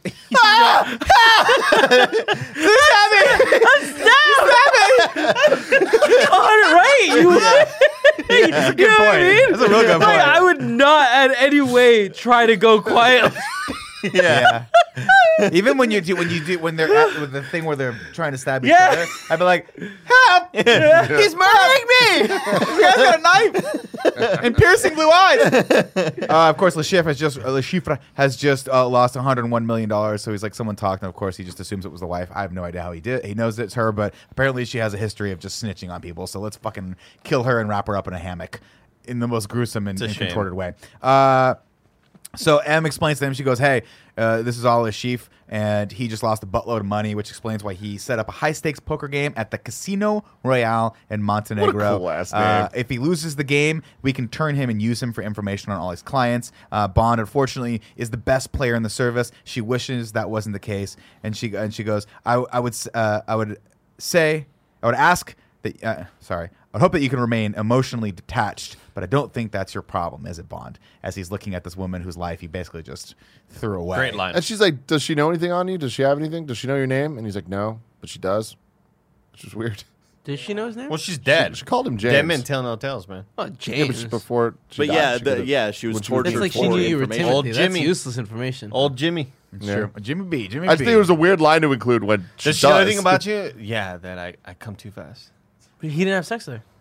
Can you imagine? Like, she was I like, came without having sex. I'm gonna have sex with this guy, and then he's gone. Later, someone comes and knocks on the door, and you're like, oh, you're back. Oh no, people to torture me. Help! What a terrible. This guy's here to kill me! Of course, no one would hear because you're in a fucking old folks' home Yeah, where everyone's you're right. deaf and probably asleep at 7 o'clock in the Yeah. afternoon. Okay, so we're on the train to Casino Royale, and this is where Bond is sitting in this cool compartment. And who does he meet? Who walks in? Vesper. That's right, Vesper Lind, the representative from the bank who is staking him in the game. And she has a great line where she says, I suppose you've given thought to the fact that if you lose, the British government will have directly funded terrorism. And Bond's like, I don't lose, unless you count that woman that I just got killed. Yeah. That's probably an L on my record. Really right bad. No, that's not a loss. That's a loss for her. They have this Right? fun... No. It's like even for him. It's not a win, not a lose. Let's put it this way: when you marry a guy who like helps fund terrorism, someone's probably gonna come knock on your door and kill you in a hammer. He gave a man a bomb. She thought she was gonna get laid, man. She was like, "Oh, my she was husband's ready going for to it. Miami. My husband hasn't touched me in a while, Yeah. and this guy is not afraid to wear a children's size small bathing suit. This guy fucks, okay? This guy fucks. And clearly uses manscaped.com because he's hairless from the eyebrows down. Beautiful. Of course, they start immediately sizing each other up, and they play this fun game where he tries to profile her, and he's wrong, basically. And then she tries to profile him, and she gets him dead to rights. So she's like, you are. Was he wrong? Yeah, because she's like, I'm getting as orphan. And she's like, I'm not an orphan, but he's an orphan. But it's funny that you mention that because you're an orphan. He gets her kind of No, right, you. where he's like, you have to exist in this man's world, and you have to act tougher than you are, and all this stuff, and all these things. But she sizes him up, and I love how she profiles him. She's like, you look good in a suit, but you look uncomfortable, which means you don't want to be wearing it. Which tells me that you grew up in a lower class society, but you went to boarding school, and you never felt at home there. And she goes, because you mentioned orphan, I'm thinking. Like no one, unless you were an orphan, would think that. You wouldn't just normally assume that. So I'm thinking you're an orphan as well, and he doesn't confirm or deny it. But it turns out that maybe he is an orphan. We don't know. And then This is all sexy and great. Well, you told me no more future spoilers. I know. Wait, whoa, hey, No more future spoilers. Maybe he is, maybe he's not. Mookie. Maybe he's got 5 parents. Maybe all his parents are him. He's a clone. shut the fuck up. Solid. You only found that out in the novel, though. That's fair. Oh wow. Yeah, the novel before they didn't know cloning was a thing in the 50s, but whatever. Then we get probably the most unabashed product placement I've ever seen in my entire life, where she goes, you have a penchant for nice suits and nice watches, and she goes, Rolex, and he goes, Omega. And it's like, we didn't need that line. We didn't need the 5 shots of his watch in this, but I get it. Omega is sponsoring this. And, of course, Rolex used to be not sponsor. Rolex used to be the watch of James Bond back in the day. And then I think when the producers came to them in Casino Royale and said, hey, we want you to, not Casino Royale, excuse me, in some of the later movies like GoldenEye, they, of course, wanted Rolex to pay for the product placement. Rolex is like, we don't want to do that. So Omega came in and swooped in. Do you wear a Rolex? No, I'm not a bitch. I'm like, damn. Wow. Something I really don't appreciate, though, is like, there's a lot of like legacy and kind of lore around James Bond. I was supposed to say James Bond. Dude. And like these elements, like there's the car, and there's the gun thing, and there's the Aston Martin, there's the Walther PPK. There's the suit, the tux, and like the watch is a big part of it. Like shaken, not stirred, all this. Like I feel like when you have something so tied to you, like alcohol, like the martini, that is his drink. That is the James Bond drink. How, and this is future spoilers for commercials, but how the hell is my boy going to be out here drinking Heineken? Like, because they paid a lot of money. They paid a lot of money, but it's just like, damn, is nothing sacred? This is a new James Bond, switching bro. the watch, it's like, cool, at least it's a nice watch to nice watch. So But this motherfucker drinking Heineken? The watches are always interesting. I'm a watch guy, so I follow the watches. In the novels, because Ian Fleming wore a Rolex Explorer, which is a more simple, kind of just straightforward watch. He had Bond wearing those. When they did the movies, they wanted him to, the story goes, I don't know if this is true or not, but the story goes is they wanted him to have a nice watch, but Rolex would not give them one. Because Rolex is like, no, we're not going to give you, because back, they thought this was like pulp novels, and they were like, this movie's going to suck. It's not going to be great.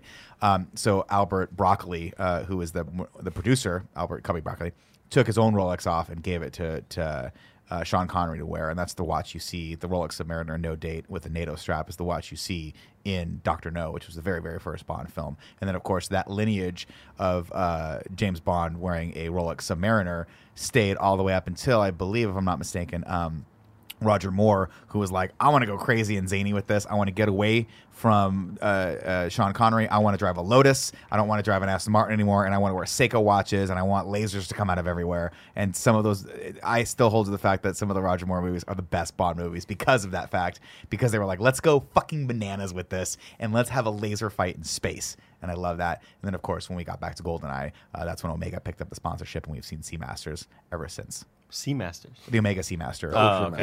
was the cool name, right? Well, cool name, yeah. The two brands came up together. Omega and Rolex have been rivals for a very, very long time. And watches, like cars and a lot of things, have very similar styles. So you have the Rolex Submariner and the Omega Seamaster. That's really cool. So those are two iconic watches. I would have loved it if he basically was sparring back and forth for the last 7 like Marvel years. and DC. I would have loved it if he was on the plane, just like, do you want a lamb, sir? Like, no, I'll take Papa John's. Papa John's. Papa John's comes in. He's like, had to sponsor Jesus. Anyway, that's your watch talk for today. Let's get back to it. It's a great little sparring match, which ends with he's like, he's flirting with her basically and trying to size her up, and she goes, "As charming as you are, Mr. Bond, I will keep my eye on our government's money and off your perfectly formed ass." And Bond goes, "You noticed." It's fun. She bangs out, and of course he's like, "Oh, this person is a little bit different than what I'm used to. She's on the level, and she's smart, and she's going to give me a run for my money." And I like that, starting to bring him out of his shell a little bit. Also, the line of "You're not my type." Oh, that's later. Smart? No, single. I love It that. really bums her out. Yeah, she's like, "Oh, that's fucked up." That's of course when they're driving to the hotel with her and trying to get their cover story, which Bond immediately just blows. Right when they get to the desk, he's like, "I'm James Bond, and this is Vesper Lind, and we're here under these two names." And she's like, coolest "Why would name you?" ever, though. She's like, Vesper "Why would Lind. you do that?" And he's like, "Look, if Lashif is as good as I think he is, he already knows who we are, and all we've done is just drop the front." And it's kind of a bullshit reason. She goes, "It's ego. It's your fucking ego getting in the way again. You're trying to be better than me. You're trying to be better than everyone. This is going to be your downfall and undoing. Take the next fucking elevator, basically." Bond, let's see. Bond gets a package, heads outside. I guess of I'll course, wait here for 5 minutes. the package is a key to a Aston Martin DBS V12, which is one of the coolest fucking cars I've ever seen in my entire life. And yes, if I had all the money in the world, I would have one in my cool garage Next to your Honda Accord. next to my 06 Honda Accord that I would drive every day, because I would never drive this Aston Martin in San Francisco. It would get destroyed. Oh my, it would get so That'd be dinged. such a waste, though. We get introduced to, of course, he looks through all the gadgets in this, and what do we see? Of course, a silenced Walther PPK and a defibrillator and a poison kit. There's nothing. Like, well, I hope if I saw that, I'd be like, what the fuck do you think is going to happen to me? It was do like I get poisoned all the time? It was a fancy ass first aid anti-poison kit, yeah. But There's it, like, nothing it was cooler included in looking there. than a Like, we didn't silenced know. pistol, Yeah. man. Yeah. A silenced pistol is just like I think it's a one of the Walther. coolest things. I think it's a Walther that he still has. I think it's the updated Walther PPK that he uses in this, but I could be wrong. I don't know what model gun it is. You know what? I don't know Because the I just think guns. it's Solid Watches. Snake. Yeah. Anyway, Solid Snake on. Bond meets with Mathis, a local MI6 agent who's going to help him out. Later that day, Bond brings Vesper a dress so she can look fabulous and, more importantly, distract his competition. And then she, in turn, of course, matching him blow for blow. He walks back in his room and finds a perfectly tailored tuxedo. Love it. And he goes, "I already have a dinner jacket." And she goes, "There's dinner jackets, and then there's dinner jackets." It's just like, why is this so good? And he puts it should on, be. and for the first time, this might not be the first time, but it's the It's first time I tailored. remember hearing it. He walks in and he looks at himself in the mirror, and you hear the James You get the Bond theme. proper You get a thing. little Like, we had theme. hints of it earlier, but this Yeah. was just like the let's go. And you it's like, see okay, him I'm there. Put on his basically like go to work suit, which is cool. This is all awesome. It's Like, really- it's and really cool. it's again, we're getting this sort of like, this is what Bond is, right? Like this is the suit, this is the theme, but the back and forth between them just makes it all so much better. I Like, agree. their dialogue is great. And shout out to Ava Green for holding her own in these scenes and really kind of being that nice antagonistic like counterpart to him. I feel like that this relationship to me makes this movie great. yeah. When they first announced that she was going to be like his partner, I remember thinking like, I don't know if she's got the chops for this. She's no Denise Richards. I thought Christmas only came once a year. Was Great legitimately how Great line. We'll open it up, man. Everyone, of course, goes downstairs. They head to But the she game. proved me wrong. That's yeah. Okay. Yeah. You know what I mean? Fair. Everyone has deposited $10 million buy-ins, which will remain in escrow. This weird Swiss dude who is way too happy. He's so happy. and I doesn't love it. realize that all the people in this room are fucking killers and terrorists. He's such a like, cartoon "Oh, character." Everything's great, yeah. They're either killer terrorists or they're like CIA and This guy doesn't give a fuck. He's just like, hello, everyone. We had to have I love fun. him. The movie needed with that. game. The That's movie great. needed that. I think like everybody else is so dark and like ominous, and I think When he the answers movie the- needed like this other weird at the end when he Guy was the answers fucking the phone, Swedish it's chef. just like, what? They're withdrawing it right now. Of course, the Yeah. Venice branch. All right, I'll see you later. They all have to enter passwords in the system so that if they win, the winnings can be kept for them until they transfer out. Of course, Bond has a little smirk, another mischief-managed moment where he goes, huh, and he types Moments in of something. mischief. And you're like, I don't... Moment to Mischief-managed. Moments of mischief. Moments of mischief. Oh, you think you're bad? Okay. Anyway, then new segment. Then they start the Texas Hold'em match, during which a lot of people have to narrate this so the audience doesn't get completely lost. Even though Texas Hold'em was very popular in 2006, I don't know what the fucking boat, the river, the bend, Dude, whatever that shit is. I fucking hated when all my friends would play goddamn Texas Hold'em, and I'd just be like, I just want to play video games. Yeah, the whole time, Bond, of course, is trying to figure out what Le Chiffre's tell is, and that doesn't matter because the second Vesper walks in, all fucking things stop, and she looks phenomenal in this dress. Great color for her. I love that she walks out the wrong way on purpose to fuck with him. Because like he very specifically was like, oh, walk out so that everyone can see you. And she walks out so that she also walked out like midway through the game, which pissed him off because she was supposed to do it like at the beginning, right? Good, man. But that's but of course Bond. Let's see, everyone orders a drink. He starts ordering this drink, and this is where the old server in me goes, "Oh man, hold on, I gotta get a pen." Because this thing is complex. I start getting anxiety. Is that what he does? I guess. I don't know why he does. This was a play on the classic, I'm going to order a martini shaken, not stirred, but a vodka martini shaken, not stirred. I don't know why they decided to make this drink a thing, other than I can only imagine they were going to sell a line of alcohol that was the Vesper. The Vesper. Yeah. And there is now, if you go to the Cosmopolitan in Vegas, there's a Vesper bar that has this drink that you can go, and it's fucking terrible. It's like, anyway, we'll go on. Let's see. Bond kisses Vesper so Le Chiffre can see, but Vesper rebuffs him because he's losing and she's pissed off. I love the, I'm in character. Yeah, I am in character. I'm upset with you. And he goes, it was worth it to discover his tell. He's got a little twitch in his eye, and I know it's his tell, and I'm going to beat him with it. I feel like way too dramatic for that. I mean, like every time that he's lying for him to go, it's a little obvious. I feel like if you're playing at that level, you might want to have someone watch you and just be like, hey, that's going to make you lose. I fucking love Mads Mikkelsen and his character in this movie. Yeah. And just like everything that he does is fucking weird. He's creepy. His eye bleeding's weird. And him just like flipping the coin. I want to learn how to do that so badly. I think that's the coolest thing people do at tables. I won my BB. Of course, they take a short break, and Bond bugs Le Chiffre's inhaler and then pervs out on Vesper so they can follow Le Chiffre back up to his room. Le Chiffre goes up there, and of course, his girlfriend is, I forget how she has a cool name too. Horrible haircut. Horrible. Weird style too. Like is it a wig? I don't know. I don't care either.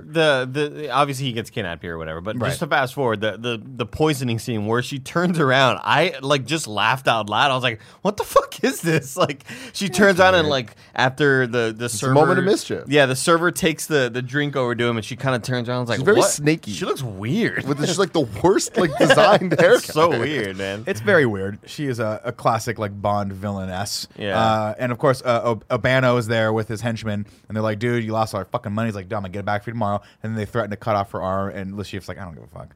And he's like, "Damn, that was cold as ice." They go out, and of course, Bond, proving for the third time in this movie that he is fucking terrible at reconnaissance, just as there, put the earpiece in the wrong fucking ear, and the guy sees it and goes, "Oh, well, you're clearly a secret agent. I have to kill you now." And then he kicks that dude over the railing and then proceeds to fight Obano down the stairs in what I would assume is the most violent fucking fight ever recorded. It's so violent and it's so funny to think about. I loved this entire scene, but it's funny to think about her in her heels running down the stairs pretty constantly without stopping, and they constantly are catching up because they're being thrown down every single flight. So brutal and so cool. And when he gets towards the final throw, they're at the bottom, but you just can't really tell. And so the final throw happens, and they just like they tumble over. They just like which is weird, right? It's weird. Like you thought they were gonna fall at least a floor or two. Yeah. So I want to throw a quick shout out to whoever choreographed this, because in 2006 Brazilian Jiu-Jitsu was starting to gain a lot of steam. The UFC was popular, but I don't think people had started really incorporating this stuff into fight choreography. So this is the first time I remember seeing someone take someone's back, actually put hooks in with their legs, and sink in a rear naked choke, which is actually pretty good classic, like fundamental jiu-jitsu. Normally you'd see people choke each other, but they wouldn't go the extra step of actually locking in and taking someone's back properly. We see that. I think it's really, really cool. Of course, he doesn't realize that Obano is going to go for his gun, and that's when Vesper has to make a choice. She holds him down, and then it's just the most fucking brutal thing you've ever seen, where she's looking at this guy as Bond's choking the life out of him is leaving and kills his him, eyes. and she's helping him do this, and it's a really, really powerful moment in this movie. And then Bond gets up and goes into autopilot, where he's like, "Go get Mathis, tell him I've hidden the bodies down here. Go now." She's like, "I'm an accountant, dude. Like this is she's crazy." like, "Dude, I'm a banker. Yeah, right? Like this is not what I do." I like Mathis a lot, and I hope that he didn't actually betray them. Well, I just want to put that out there. we'll see. I don't know. You haven't finished the movie. You haven't seen the movie. Exactly. That's why I'm confused.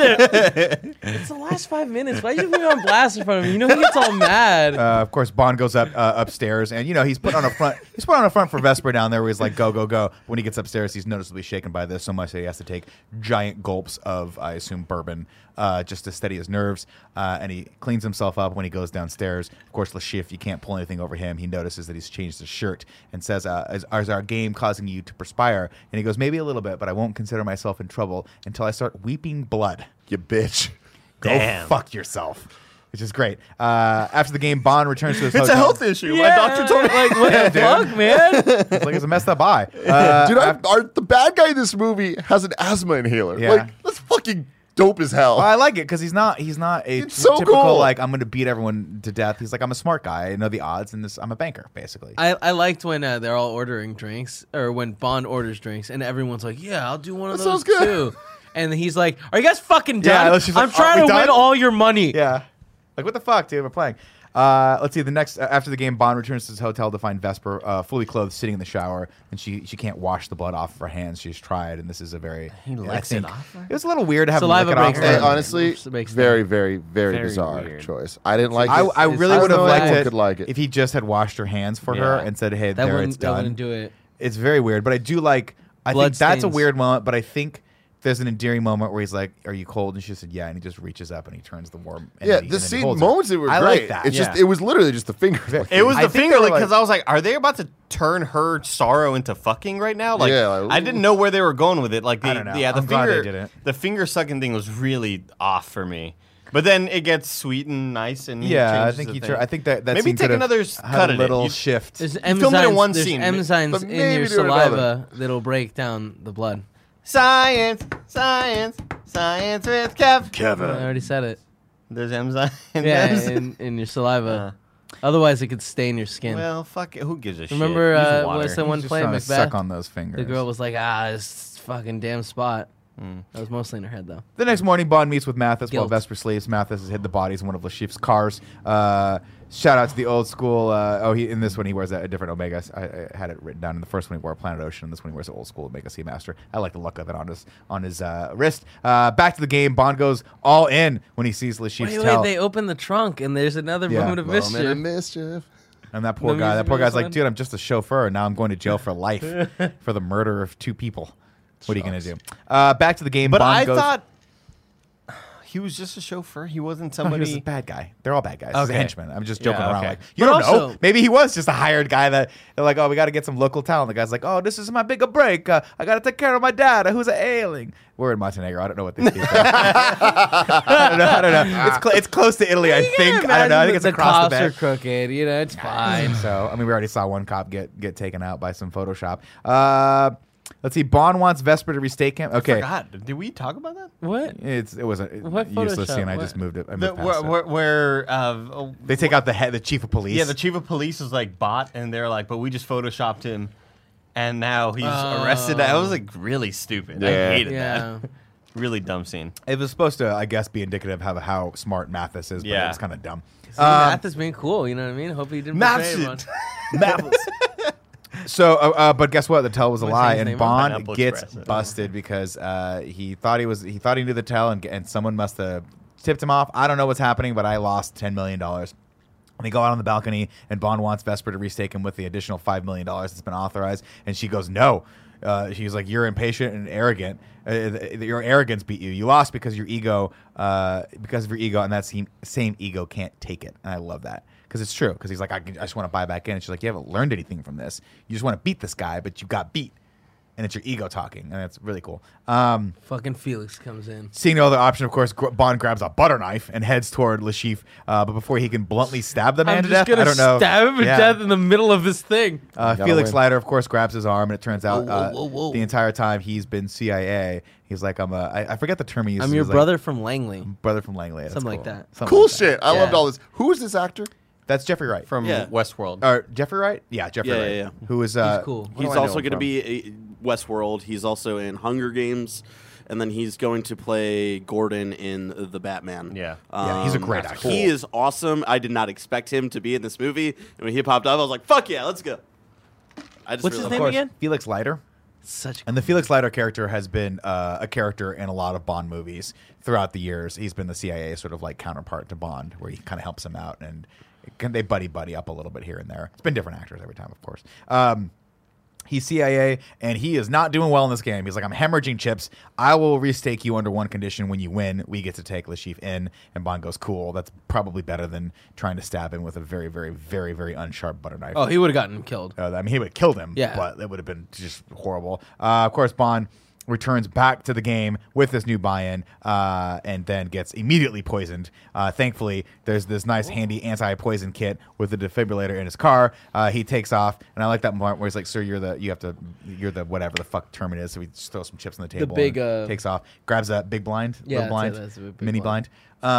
Takes some salt and a cup and tries to throw up, which is horrible, and then goes out to the car, calls it in, and there's a whole room full of people that are there to help him out, and they're like, Bond, we got to figure out what it is. Do the blood test, and they figure out that it's a certain poison, and they're going back and take forth. the blue thing. Take the blue thing. Don't hit the defibrillator yet. You have to wait. Right. And it's like, it takes the blue thing, of course, and they're like, stress. okay, now to hit the defibrillator, and he starts hitting it, and it's sad because he can't figure out what's going on, and he looks down, and of course, one of the lead wires has become disconnected, and he's like, well, that's it for me. And before he dies, of course, he sees a beautiful face kind of come into the frame out of focus, and it's Vesper, and she figures it out, and she plugs it back in. He does die.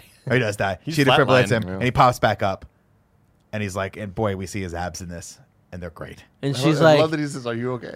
He goes, are you okay? She's like, what the fuck? there's no way you can go back in there. And he's like, of course They're not. like, Bond, you have to go immediately to the hospital. You can't go back in. He's like, of course not. And of course he's going to go back in. Just goes right in. Buttons his shirt back up and sits down. And when Le Chiffre sees him, it looks like he's seen a ghost. And Yeah, Bond says, it's great. I'm sorry, that last hand nearly killed me. Yeah, it's really good. Moment of mischief. Come on, son.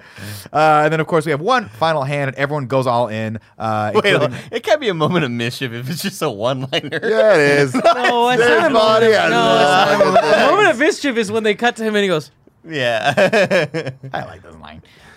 Everyone goes all in on the final hand. Everyone's got superior hands to each other as we go around the table. Someone bet $5 million, someone bet $6 million, and then Le Chiffre goes all in with $14 million or whatever, and Bond matches 40 him. million. $40 million, whatever the fuck. It's all the money and all the kit and caboodle. And of course, Bond has a royal flush and beats him.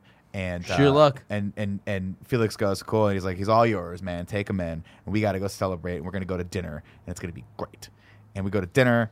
And he starts to asking her, Vesper, you got a boyfriend, cute boyfriend? And she's like, yeah, I have a cute boyfriend. He gave me this Algerian love The world's knot. most hideous It fucking is necklace not that was pretty. obviously a plot point because it was so ugly the It entire does not time. go with anything.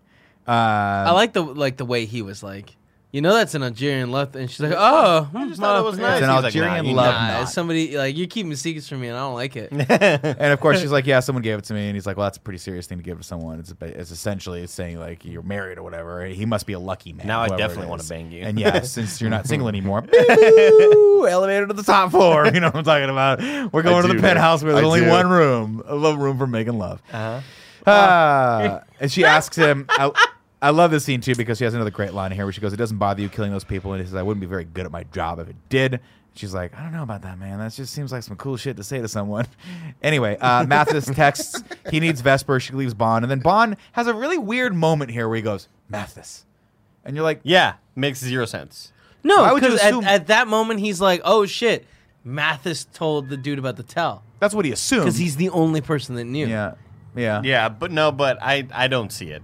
I think it's a it's a convenient bit of a thing. leap. It's a convenient thing to move on to the next plot point. I never but- liked that. I Yeah. wish that he would have just seen her get abducted and have to go after him. Of course, he runs out after her. She gets abducted. He jumps in the Aston Martin DB and races after her. And I fucking love this because you think it's going to be an unbelievably fast, cool car chase, and it's over like that as he rounds a corner. It gets your God. heart racing. though. No Like, way the- he the- doesn't- The shots when you see her and you're just like, oh fuck, like That's cool and clever. yeah. No way he didn't kill her though. You know what I mean? In like reality, fast, bro. Either way, Here he yanked, flips the yanked damn that car thing. off, flipped I'll about tell you what, 100 dude. billion times. None of this would ever happen because Ethan Hunt would have just ran after. Wouldn't even gotten in the car. So would have been running at 90 Ethan miles Hunt, an hour. first off, Ethan Hunt would have gotten in a BMW because they sponsored it, and it would have been fine. It would have been a cool old BMW, whatever, and he would have driven it cool. But nothing's cooler than Aston Martin. Okay. Bond films have a reputation for breaking Guinness World Records. In Casino Royale, Bond is in a dramatic car crash, which sees his Aston Martin flip 7 times. The scene took a lot of practice and a lot of Aston Martins to get right. The 7 flips set the record for highest ever number of barrel rolls by a car. Yeah. The previous record was held by a stuntman on British TV program Top Gear. Hey. Oh, it's a good show. Does fucking Ethan Hunt hold any Guinness Book of World Records? He wouldn't have rolled over the car 7 times. Weird fight. Guys, this seems like a record we could break, you know? I think so, Kevin. Yeah? Yeah, you have 3 cars. We could try them out. Sure. Lashif and his goons catch up and they pull him out of the car and they cut the little tracking device out of his arm. How do they know that was there either? That was brutal. No, he says Mathis told Well, he does. Yeah. At this point, we're like, oh, they knew that too. That's crazy. When they get Bond, they throw Bond in the back of the old in the car, and he passes out and then they drag him into this old rusted out ship hole. And they I was like, when I first watched it, I was like, they cut the chair, and you're like, what the fuck are they gonna do? It's gonna really hurt when you sit in it. And then he sits in it, and you're just like, oh, he actually has a pretty good seat on it. Like, I'm not too worried. Oh my god, no, don't do it. Don't keep doing it. Why do they keep doing it? The moment they show this leather braided whip with some sort of rock at the end of it. No, it's like it's just a leather ball, big ass what I thought was it was like a big rope that had a big thick knot. On the back. I thought it was leather. I thought it was like a whip. Oh, I just thought it was like it was some sort of rope that he had taken from the ship hole or something like that. There was a funny line where Mads Mikkelsen is talking to him, and he goes, "It looks like you've taken great care of your body." Right. But because of his accent, I heard him say "buddy," and I thought he was talking about his dick. His pee-pee. Like you've taken care of your buddy, man. It's a good-looking dick. I'm about to fuck up your buddy right here. All I'll say is this: this is a fucking brutal way to torture someone that is fit. But if you're dumpy like my ass, you just suck them up a little bit, and your butthole takes most of the impact. Your thigh fat. Yeah. This guy, I'd be like this. I do this all fun. I'd go all day. You know what I'm talking about? My thigh fat can just like Chris America's fat ass. That's what I would do. You tune into Mark Wahlberg. I'll go all day. Because you have to assume like he's sitting on this thing, but you could just kind of squeeze your butthole and make your balls go up, right? Yeah, but like still, it's I'm gonna pretty hurt. sure we didn't see it, but Lashif tucked that shit down there before it happened. He pushed What's up, it Barrett? But my question is like, why the chair setup? Like, Because why didn't didn't stop? It's sexy. like why didn't he like Flail I don't know. him out? Yeah, It's not I don't Game know. of Thrones. It's He's not like a sick motherfucker. Yeah, man. I don't It's know. not perversion. the chair just felt weird. I love it. I was super impressed by his little speech too. I thought it was fucking terrifying. It's one of those things where he's like, I don't know why people always work so hard. It's so simple. You know what people care about most. Yeah, and like he goes, balls. he goes, you have the pain, but he also has you have the knowledge that if I don't stop, it'll be irreparable. It'll cause irreparable damage. To This your whole most valued scene part. is Mads fucking is so terrifying. Mads is great. Daniel but Craig is so man, good. So Like good, yeah. it's like, oh, you're who's scarier here? He's actually I don't really know. good actor. Yeah, the weird laughing Yeah. where he's like God. to the right. Yeah. Like what is he going? Like what is this weird character he's channeling? I love it. Because that is a moment where he was like, I'm still in control. Fuck you. You know? Yeah, And I it's guess him so. like kind of dealing with the pain as well, you know. It's really bizarre. I love it. But then when he falls down, when he gets knocked over and Mads pushes him over because he's like, all right, I'm going to chop this shit off now. I'm going to feed it to you or whatever. Right. We see a different Daniel Craig. Like he's no longer this maniacal crazy guy. He's on the ground. He's like all defeated and shit. Like, Well, he's also like got all a of his car adrenaline accident, just yeah. like went. All, you know. That's what happens when someone's Yeah. like, I'm going to stop hitting you right now, and I'll give you a moment to like breathe before I cut your testicles off. Sure, yeah. And feed them to you. It was just weird I because wouldn't it wanna was eat my like own from dick. one moment to the next, he was this maniacal guy that seemed to have the upper hand where he's like, you can do whatever the fuck you want to me, man. I'm Daniel Craig. You're Well, not going to get also- this info from me. Also, what changed is that they hear Vesper screaming in the room next to him, and he realizes, like, shit, they're torturing her too. And, like, it takes the wind out of his sails a little bit, but then he comes right back into the character, and he goes... He was rock hard, but then he he's heard like, that. He's like, oh, yeah. no. Yeah. He was Not like, the you're time. never going to tell me, are you? He was like, no, I'm never going to He's tell like, you. bro, she has a husband. I'm going to fuck her. Like, I'm so close, man. and just Matt's learned is like, it, for bro. real, bro? Ah, shit. Bro, that Get makes in her there, hot. dog. Get in there. Anyway, so right before he gets the opportunity to cut off Bond's prized possession, Mr. White comes in, and he's killed the people in the other room, and he comes in with a silenced weapon, and you can tell Lashif is scared here. Because he's like, shit. And he's like, I got the money. I'll get the money back. I'm right away from going. And the guy goes, he has a great line. He's like, money isn't as important to us as knowing who to trust. And he ices him. And then the shit falls right into the camera. And you see And his, it's like, you see holy his shit, eye. credits. I was like, shit, that's cool, right? Nope, not credits. Credits. Bond passes out, and of course he wakes up with Mathis and Vesper right next to him. He's kind of coming in out of consciousness. He's like, Mathis did it. His Mathis, don't trust him. Okay, great. Not him. And then we cut out, and then they're outside, and he gets Mathis tased. Mathis gets pulled away. He's like, that motherfucker betrayed me. And Vesper's like, oh, that's great. And then the Swedish chef comes in. He's like, oh, you want the money? That's great, yeah. And then comes in and he goes, she's got the account information, and he asks Bond for the password, and he goes, she knows it, and she goes, do I? And he goes, type this in, and he goes, Vesper. It's her name, and that's on her undoing. Yeah, she's wet as hell. Yeah, that is everyone's wet now. The fucking Swedish chef is wet. Yeah. The nurses that are tasing Mathis's balls are wet. Everyone's wet. Time. The suitcase is drenched. She has that great moment. It's a very, very vulnerable moment where she breaks down. You don't know what's behind it, but you do get the point that she feels really bad about what she's, knowing what you know at the end of the movie. Like, she feels terrible that she's had to betray Bond. Well, also she just betrays her like boyfriend or whatever. She's stuck in a very hard spot. Long ass relationship with him. Right? It felt like it was a week, at least, right? It's a solid month. Of them banging it out. Meanwhile, her boyfriend's getting tortured, maybe? Right? Who knows? We don't know. At this point, though, all we know is that she has she's like, she has this great line where she's like, if only all that was left of you was your smile and your little pinky, you'd still be more of a man than anyone I've ever met. And he makes a joke. He's like, that's because you don't know what I can do with my pinky. It's all weird. I hate all this. I thought it was cute, but more importantly, she has another great moment where she realizes, she's like, you're not going to let me back in, are you? Like, you've just put your armor back up. And that charm that he has, those quips that he uses are armor that he uses to defend himself against letting people in. And she goes, you're not going to let me back in, are you? You've put your armor back on. He goes, I have no more armor left. You've stripped it from me. Whatever is left of me, whatever I am, I'm yours. And then we get this moment where he has that transition where he's like, I don't want to do this anymore. You're right. We're back on the beach. And he's like, you're right. I want to leave with what's left of my soul. I want to travel the world with you until one of us has to get a real job. And unfortunately, it's going to have to be you because my skills aren't exactly marketable in the real world. I thought that's a really great moment. And then they bang a lot. I just think it could have been any other line aside from like the whole pinky thing. I liked it. Oh, yeah, a little pinky. It's just bro, a weird if you're thing. not using your pinky during lovemaking, because Vesper, that I'm going to stick this pink in your vagina. I thought it was. I thought it was just definitely. I thought it was going to go pink in the stink. Yeah, it was just so like I don't know. It was just way too on the nose for me. Like I wish it was like a little bit more vague. Was it on the nose? Oh, was it on the brown hole? The brown nose is what. That's not brown. No, that's when you. Brown eye. All right. Let's see. They sailed to Venice. Is this the second scene? Nick? No? I'm sorry. Yes, this is the second scene where they go and he wears an even smaller bathing suit. How did he get into this one? I don't understand. He was born with this. This is when it's revealed that he has less in there now. That Bond, Mathis must have been the plant. He must have told the chief about the tell and the implant in Bond's arm. And then he professes his love for Vesper, and he wants to travel the world with her until one has to find and make an honest woman out of her. And she's going to make an honest woman out of him. And she's like, fuck, this is heavy, man.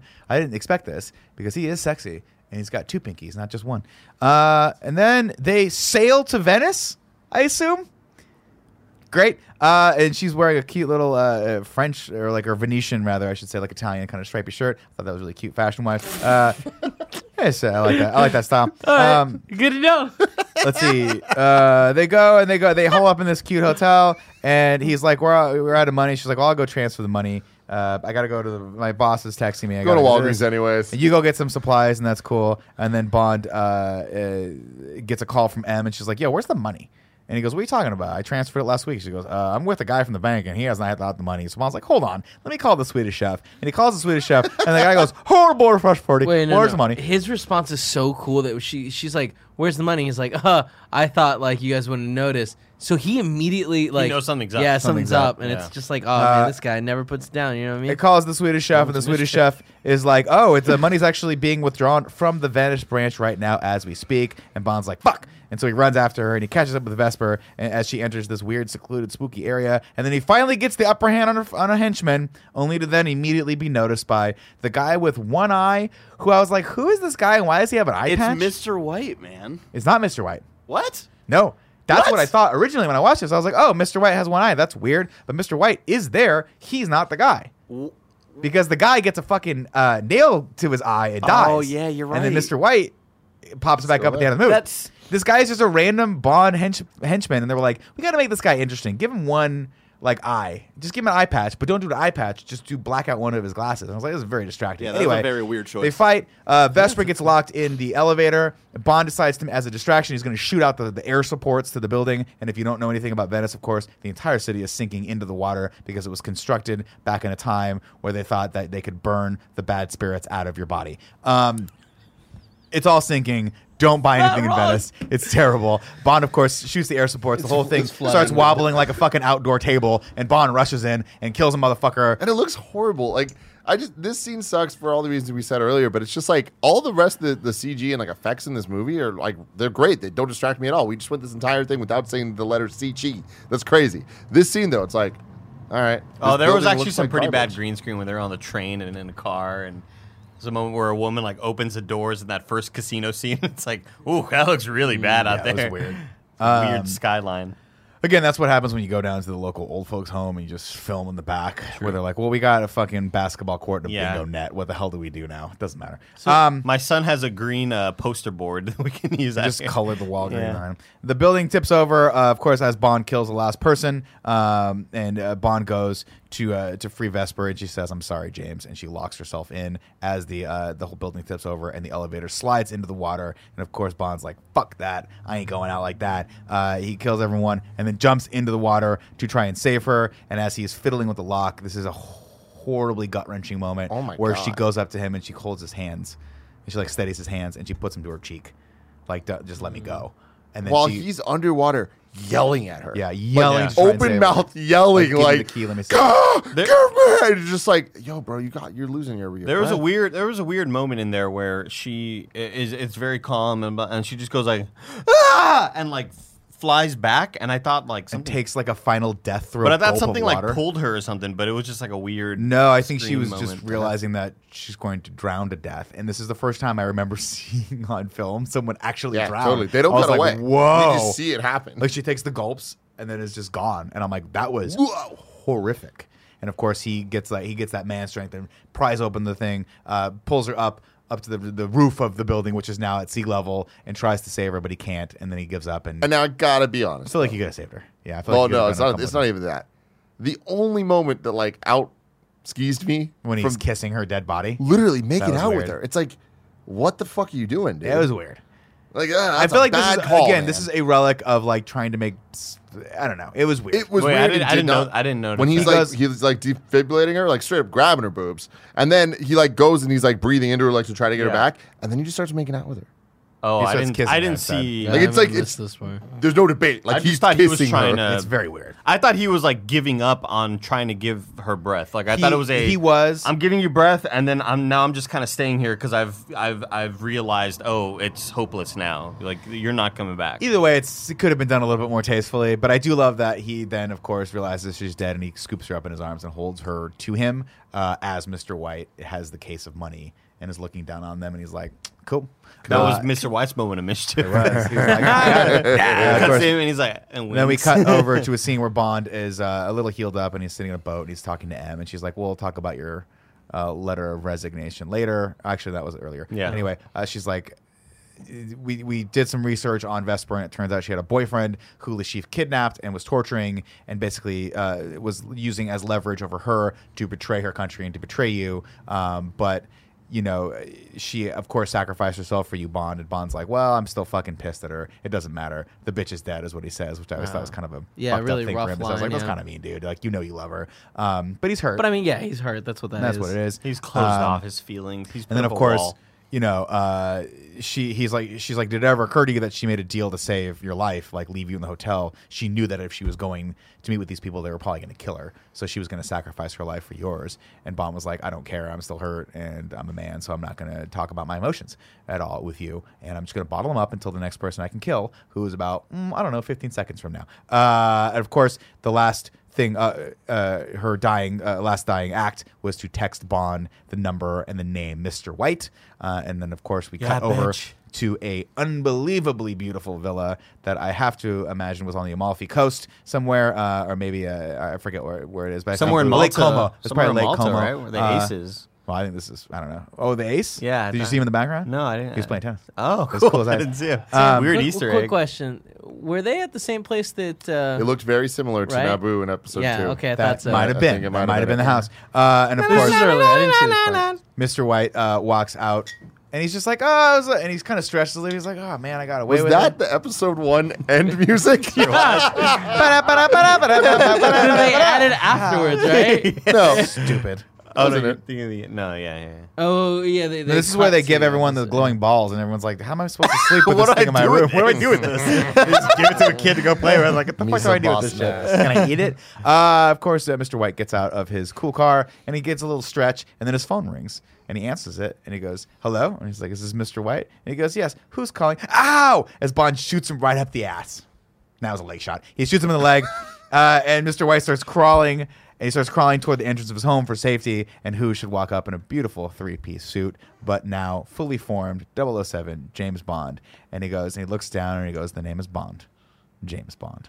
Music hits. And the music hits for the first time. The music hits, but like, I didn't need that line. You have to have What are you talking about? The name's Bond, James Bond. The guy's like, I know who you are. Like, I would have liked it if just makes no sense. The name is Bond, and then they didn't even include the James Bond. Like I would have Yeah, you gotta liked have it. that's a 2012 movie. You know what I mean? That's an Iron Man. That's after we've learned a little bit. Yeah, that's true. No, You're right, You gotta though. have You're Bond. right. But it That also would've been just doesn't like it would have made sense if he was like, "Who are you?"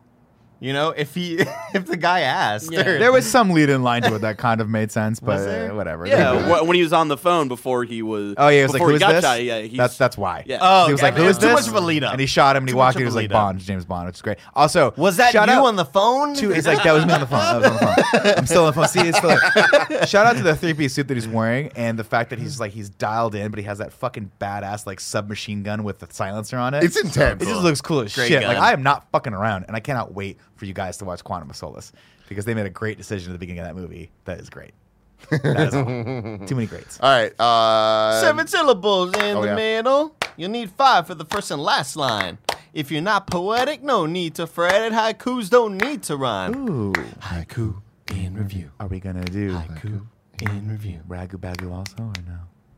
It's up to you, Nick. You're the Bond master here because You I are. feel like the theme song thing is I think the theme song is better. It's than better Ragu than Bagu. the bad guys. We'll do that. Let's see.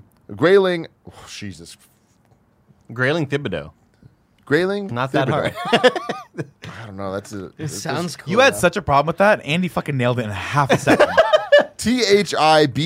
THIBODEAUX. Yeah, I know Thibodeau, man. Thibodeau. Bobby Thibodeau, yeah. Thibodeau. Bobby Boucher Thibodeau. Most rom-com Bond. Why do we revere Big D? Where's the damn action? There's a ton of action. There's in some this. good action in here. Let's wouldn't see. call this- Ooh, Engine 25.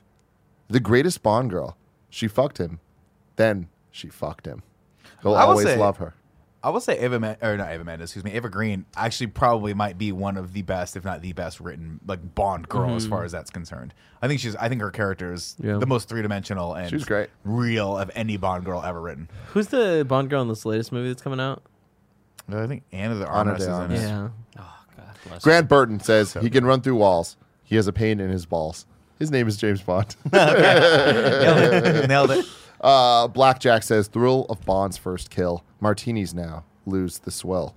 Vesper's heart ice chilled. Nice. Sick, Very nice. Damn.